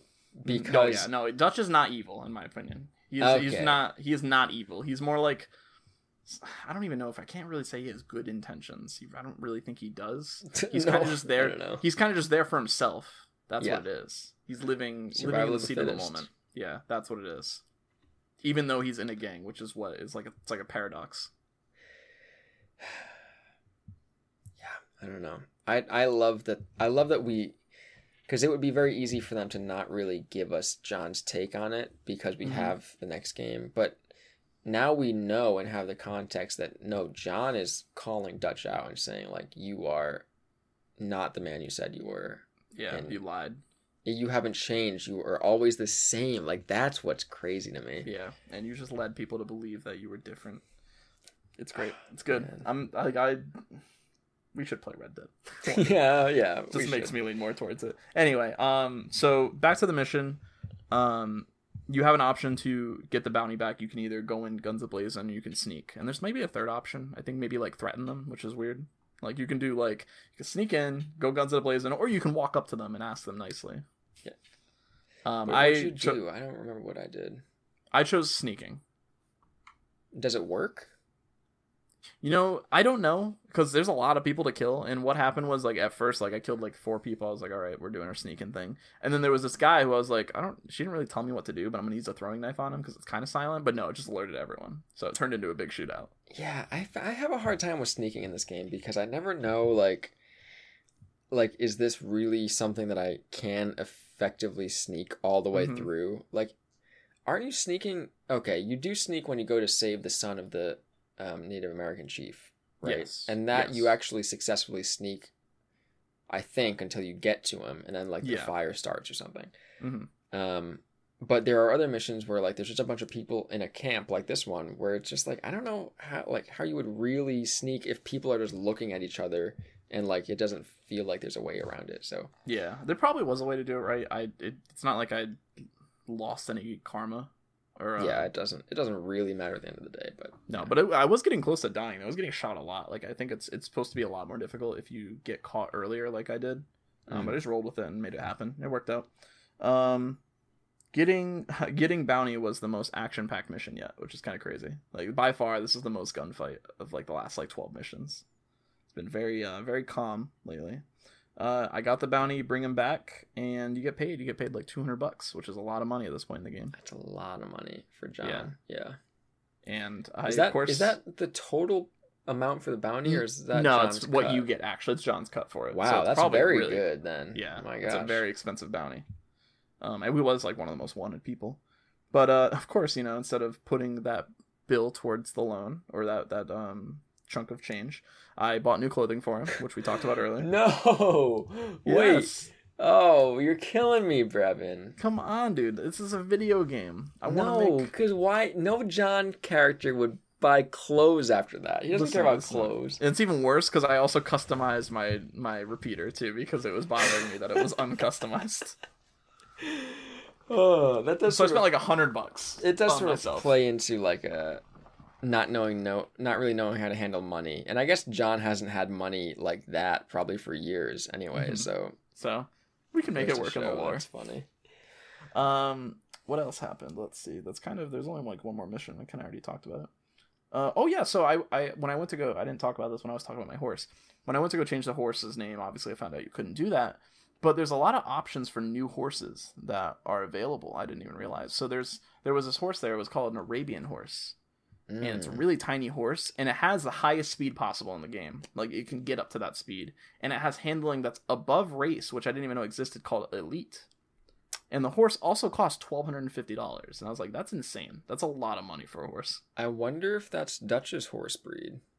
That might be it. It was small, yeah. It could have been. Because why would Dutch have, like, a cheap horse, but if it's, like, a super fast, excellent steering horse? Yeah, so that's cool. I didn't know that existed. I wonder if that even existed during Scary. Arthur's time. Yeah, I think I bet they saved some horse breeds and stuff for the end, like post Yeah, Arthur. which stuff also I'm game. curious how much money you'd get throughout this whole thing, because like $200 that was a lot of money to have. So I'm wondering when like our big influx of wealth is gonna come, or if it's more like you actually have to work for it. I don't know. We'll see. I'm curious what Rockstar decided to do for that. Yeah, like what do you want out of the economy in the late game? Because I was very much about saving money playing as Arthur until I realized he was gonna die, and I think it's interesting. Like they made the decision. They sort of have to. They have to make the decision where John doesn't get Arthur's money that he accumulated, right? Because theoretically, the player could have earned hundreds of thousands of dollars as Arthur, and then if Arthur dies and John inherits that money, then they don't have any house problem. They can buy a mansion. They just buy a house, yeah. Yeah. So, they needed John to need money here. Maybe you could make the lore thing is like, is it dirty money? You get what I mean? Like it needs to be laundered or something. Yeah, something like that. Maybe that's why it wasn't possible. I don't know. That's my take on the lore reason of why it couldn't have happened. I'll say that. I don't know, because you can still pay to get money laundered, like through the mob or something, and just get like 70% back of the original value, but it's like quote unquote clean money. All those mattress firms or whatever, all the mattress stores that are open, they're all money laundering systems. No one needs that many mattresses. Let's be real. Exactly. Yeah. So I saw that. Oh yeah. So all right, this is the final mission that we do. We kind of already talked about it a little bit, so we'll speed through it. You hear, I think either Charles or Uncle talks about how you can get a pre-designed house, basically. So you get a layout and you just buy it like that. I love this idea, by the way. I want to do this. It definitely exists probably a lot better than it did back then. Yeah. I wouldn't be surprised if they could like bring it on like a truck and just drop it off. Like that absurd. I don't think that's actually possible. Well, I mean, you need to put like a foundation in, obviously. But if it's just like there are houses that don't have basements and it's just slabs, like in Florida, a lot of the houses are like that. So you could theoretically just drop a house down. Why not? Can you imagine that? Just instantly have a house on this land in like 4 hours? That's crazy. But yeah, so I just love this because it feels more and more like it's like not even like it's just removing myself more and more from being an outlaw. Like I'm gonna have a house. Like it's crazy. It's really cool. I love this mission. How it's just like because you're just two civilians. You're not. There's no ill intent. You're just two guys, one man and a crazy old man going into town and being like, I need a pre-built house thing. It's not pre-built, pre-cut, right? Yeah. And let's see. I talked about the conversation with the hired gun earlier. You get them. So I didn't really talk about why they're there. So Charles talks about the Skinner gang and like that they're really dangerous and like having these extra men while we're hauling this lumber is really useful because obviously we kind of have a lot on us at the moment, which is why that hired gun's there. And then you have a conversation with him, showing you can have a normal life. Wait. So I want to talk about the magazine that you look through where you can. It looks like the in-game catalog, except instead of guns or food and stuff, it's house layouts. And I was like, "Oh, this is so cool!" My mind was going to like Animal Crossing, yourself, and I was like, "Yes, I can pick my own house. Like this is awesome." And they must have designed it knowing that people would feel that way because then he turns the page and it's the house. What is it? Henniganstead? What is it? I don't know what the name of it is, but you're like, I took it, oh. No, I took it more as... Wait, is that actually like an important name? The name? I don't know. The house? Okay, I don't know if it was like a Red Dead 1 reference. But I took it more as like making the player believe that they're going to be able to like build their own house. And then John coming out of nowhere with his inexperience. He's like, I want that one. Like, that's all it is. It's like immediately sees what he wants. It does play into like the cluelessness of John, who doesn't even give a second thought. Of course he knows nothing about houses. How would he know what kind of house he likes, you know? But like you can look. You could spend maybe like half an hour. Exactly. This is going to be a house that you're presumably going to live in for the rest of your life. And he sees a catalog, he's like, that. It's like the first page on the first one. Oh, it's so funny. So yeah, you go to get tools to build the house. This is after you get the lumber. You're on your way, and you meet this guy named Neil, and it's just so funny. Do you remember this guy? No. So he's like this, I don't want to call him a hillbilly, but he kind of is a hillbilly that lives out in the forest and like makes tools. He's like a blacksmith. But he like doesn't know how to talk or like barely knows how to have conversations. So like you get the tools from him and Charles is like, "So we'll pay you back. We'll do it this way." And he's like, "Okay." Like he just keeps saying okay to everything. I sort of remember this because they're talking about how he's gonna like put it on the loan and you can bring a bill to the guy who they bought the house from. And he's like, "Okay." And then Charles is like, does that work for you? Like, that's fine? And he's like, "Okay." I love that. And then John gets back on the wagon with Wayne and he's like, "Okay." Rockstar's very good. I think they're better in this game about dropping in these like screwball characters just to like lighten the story a little bit. Yeah, because there's been a lot less comedy in this part of the game. I've noticed it's very very serious. It feels like that character is like every character in Grand Theft Auto. Mm-hmm. But now it's select, and it feels realer because it's like, well, maybe there is a guy in the woods building tools who's like very good at that, but he just can't communicate. Like exactly, he just lives on his own. Okay, does what he wants. Okay, and then you get attacked by the Skinners, and these are like the scariest guys I've fought so far in the game. They're like ruthless. They're even more ruthless than like what I can't remember the other people. There's the other those like are like hillbillies people. basically. Yeah. These guys are just like ruthless. Like I think even twice they snuck up behind me and like actually like threw me to the ground. No, they're and because they swarm you too. There's so many of them. Like it's crazy. This is like probably more action than the bounty hunting part. But yeah, I was getting roughed up there for sure. I think I even used another like I've been using health potions in like the big gunfights in these parts of the games, which is cool because I guess maybe they up the difficulty a little bit to keep things interesting. I wonder if it seems like John is more fragile. He's got less meat on the bones, you know? Maybe. Yeah, he's a little leaner. That would be fun. I mean, you get your like health and stamina experience, right? So yeah, you keep all that stuff. But yeah, then they end up taking Mr. Wayne and the tools. That's why you have to get in this really big fight with them. And then of course they end up killing Wayne, which is the guy who has a family, and the hired gun, which is really unfortunate. How does this transpire exactly? Like, how do you lose sight of Wayne? I don't understand that.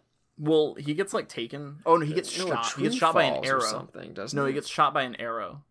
So he's kind of like already like immobilized, and then they end up taking him with the tools because he's on the same wagon. Okay. And they're also just crazy. Yeah.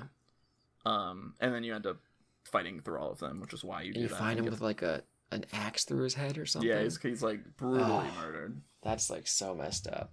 Yeah, and especially since you just heard like his entire life story about having a family. Of course, it's tough. Yeah.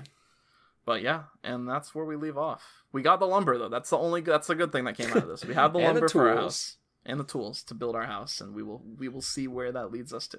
What's your next step then? I hope Abigail comes back soon.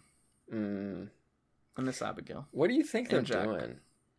I don't know, man. Like, are they just living like day to day, like in hotels? Like, they don't have money. Well, I guess maybe they're working at the laundry in the Strawberry, right? Yeah. So I guess we could just go see her, right? I don't know though. No, because she mentions like she doesn't tell John where she is, so John won't go and try and find her. Well, this is what's interesting is like if John wanted to, instead of doing all this, he could just find her. Just devote all of his time to tracking her down and figuring out where she is. And she probably isn't that far away. I mean, how far could she have gone? Yeah. But I think that shows John's maturity. Yes, exactly. Because a younger John would have just went and like pleaded on his knees, like, come back, I'll be better next time, without really being better or seeking to better himself. And now he's like, okay, I'm getting it. Like, I need to actually fill these needs before I can even see her again. Otherwise, we're just going to end up in the same cycle. And I think it's really interesting, too, that Abigail has, like, does she actually believe that John's going to do this? Because think about it. She is leaving her husband. I think they're married. Yeah, they're married at this point. She's leaving her husband with absolutely no idea where he really is to himself. And, like, that's setting him up to fail, basically, to get himself killed. But she seems to be okay with that almost. It's odd. Well, I think from Abigail's perspective, she's not playing any games here. She is done with John. She's like, I can't handle the pain that you put me through by going back and forth like this, so I'm just gonna leave with Jack. It's just crazy to do that though, like especially with like you're leaving Jack without a father, like guaranteed, basically. I guess but that could be doing him a service by saving his life. I don't know. I mean, tricky, is it crazy to do that, or is it crazy to leave Jack being raised by a man John. who is so prone to violence and just illegal activity? That's tricky, man. It is. I mean, that's a hard decision to make, and the fact that Abigail has the gumption to stick to it is very impressive, I think. I know, she hasn't said anything. I hope she comes back very soon. I think she should. I actually don't. Yeah. What if she just never comes back? I'll be very disappointed. I'm trying to remember where in Red Dead 1, where is our relationship with Abigail at the very beginning? Do we even like... You don't remember? I can't remember now.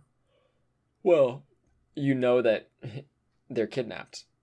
I mean, well, they're kidnapped by the is government. weird. They're being held I hostage. remember hearing that they were kidnapped and being... I mean, I don't know if they say that, quote unquote, but that's the impression that I got when I played it, and I was like, why is the government kidnapping people? But no, they're just like in custody, I guess. Yeah. And they're using them as like...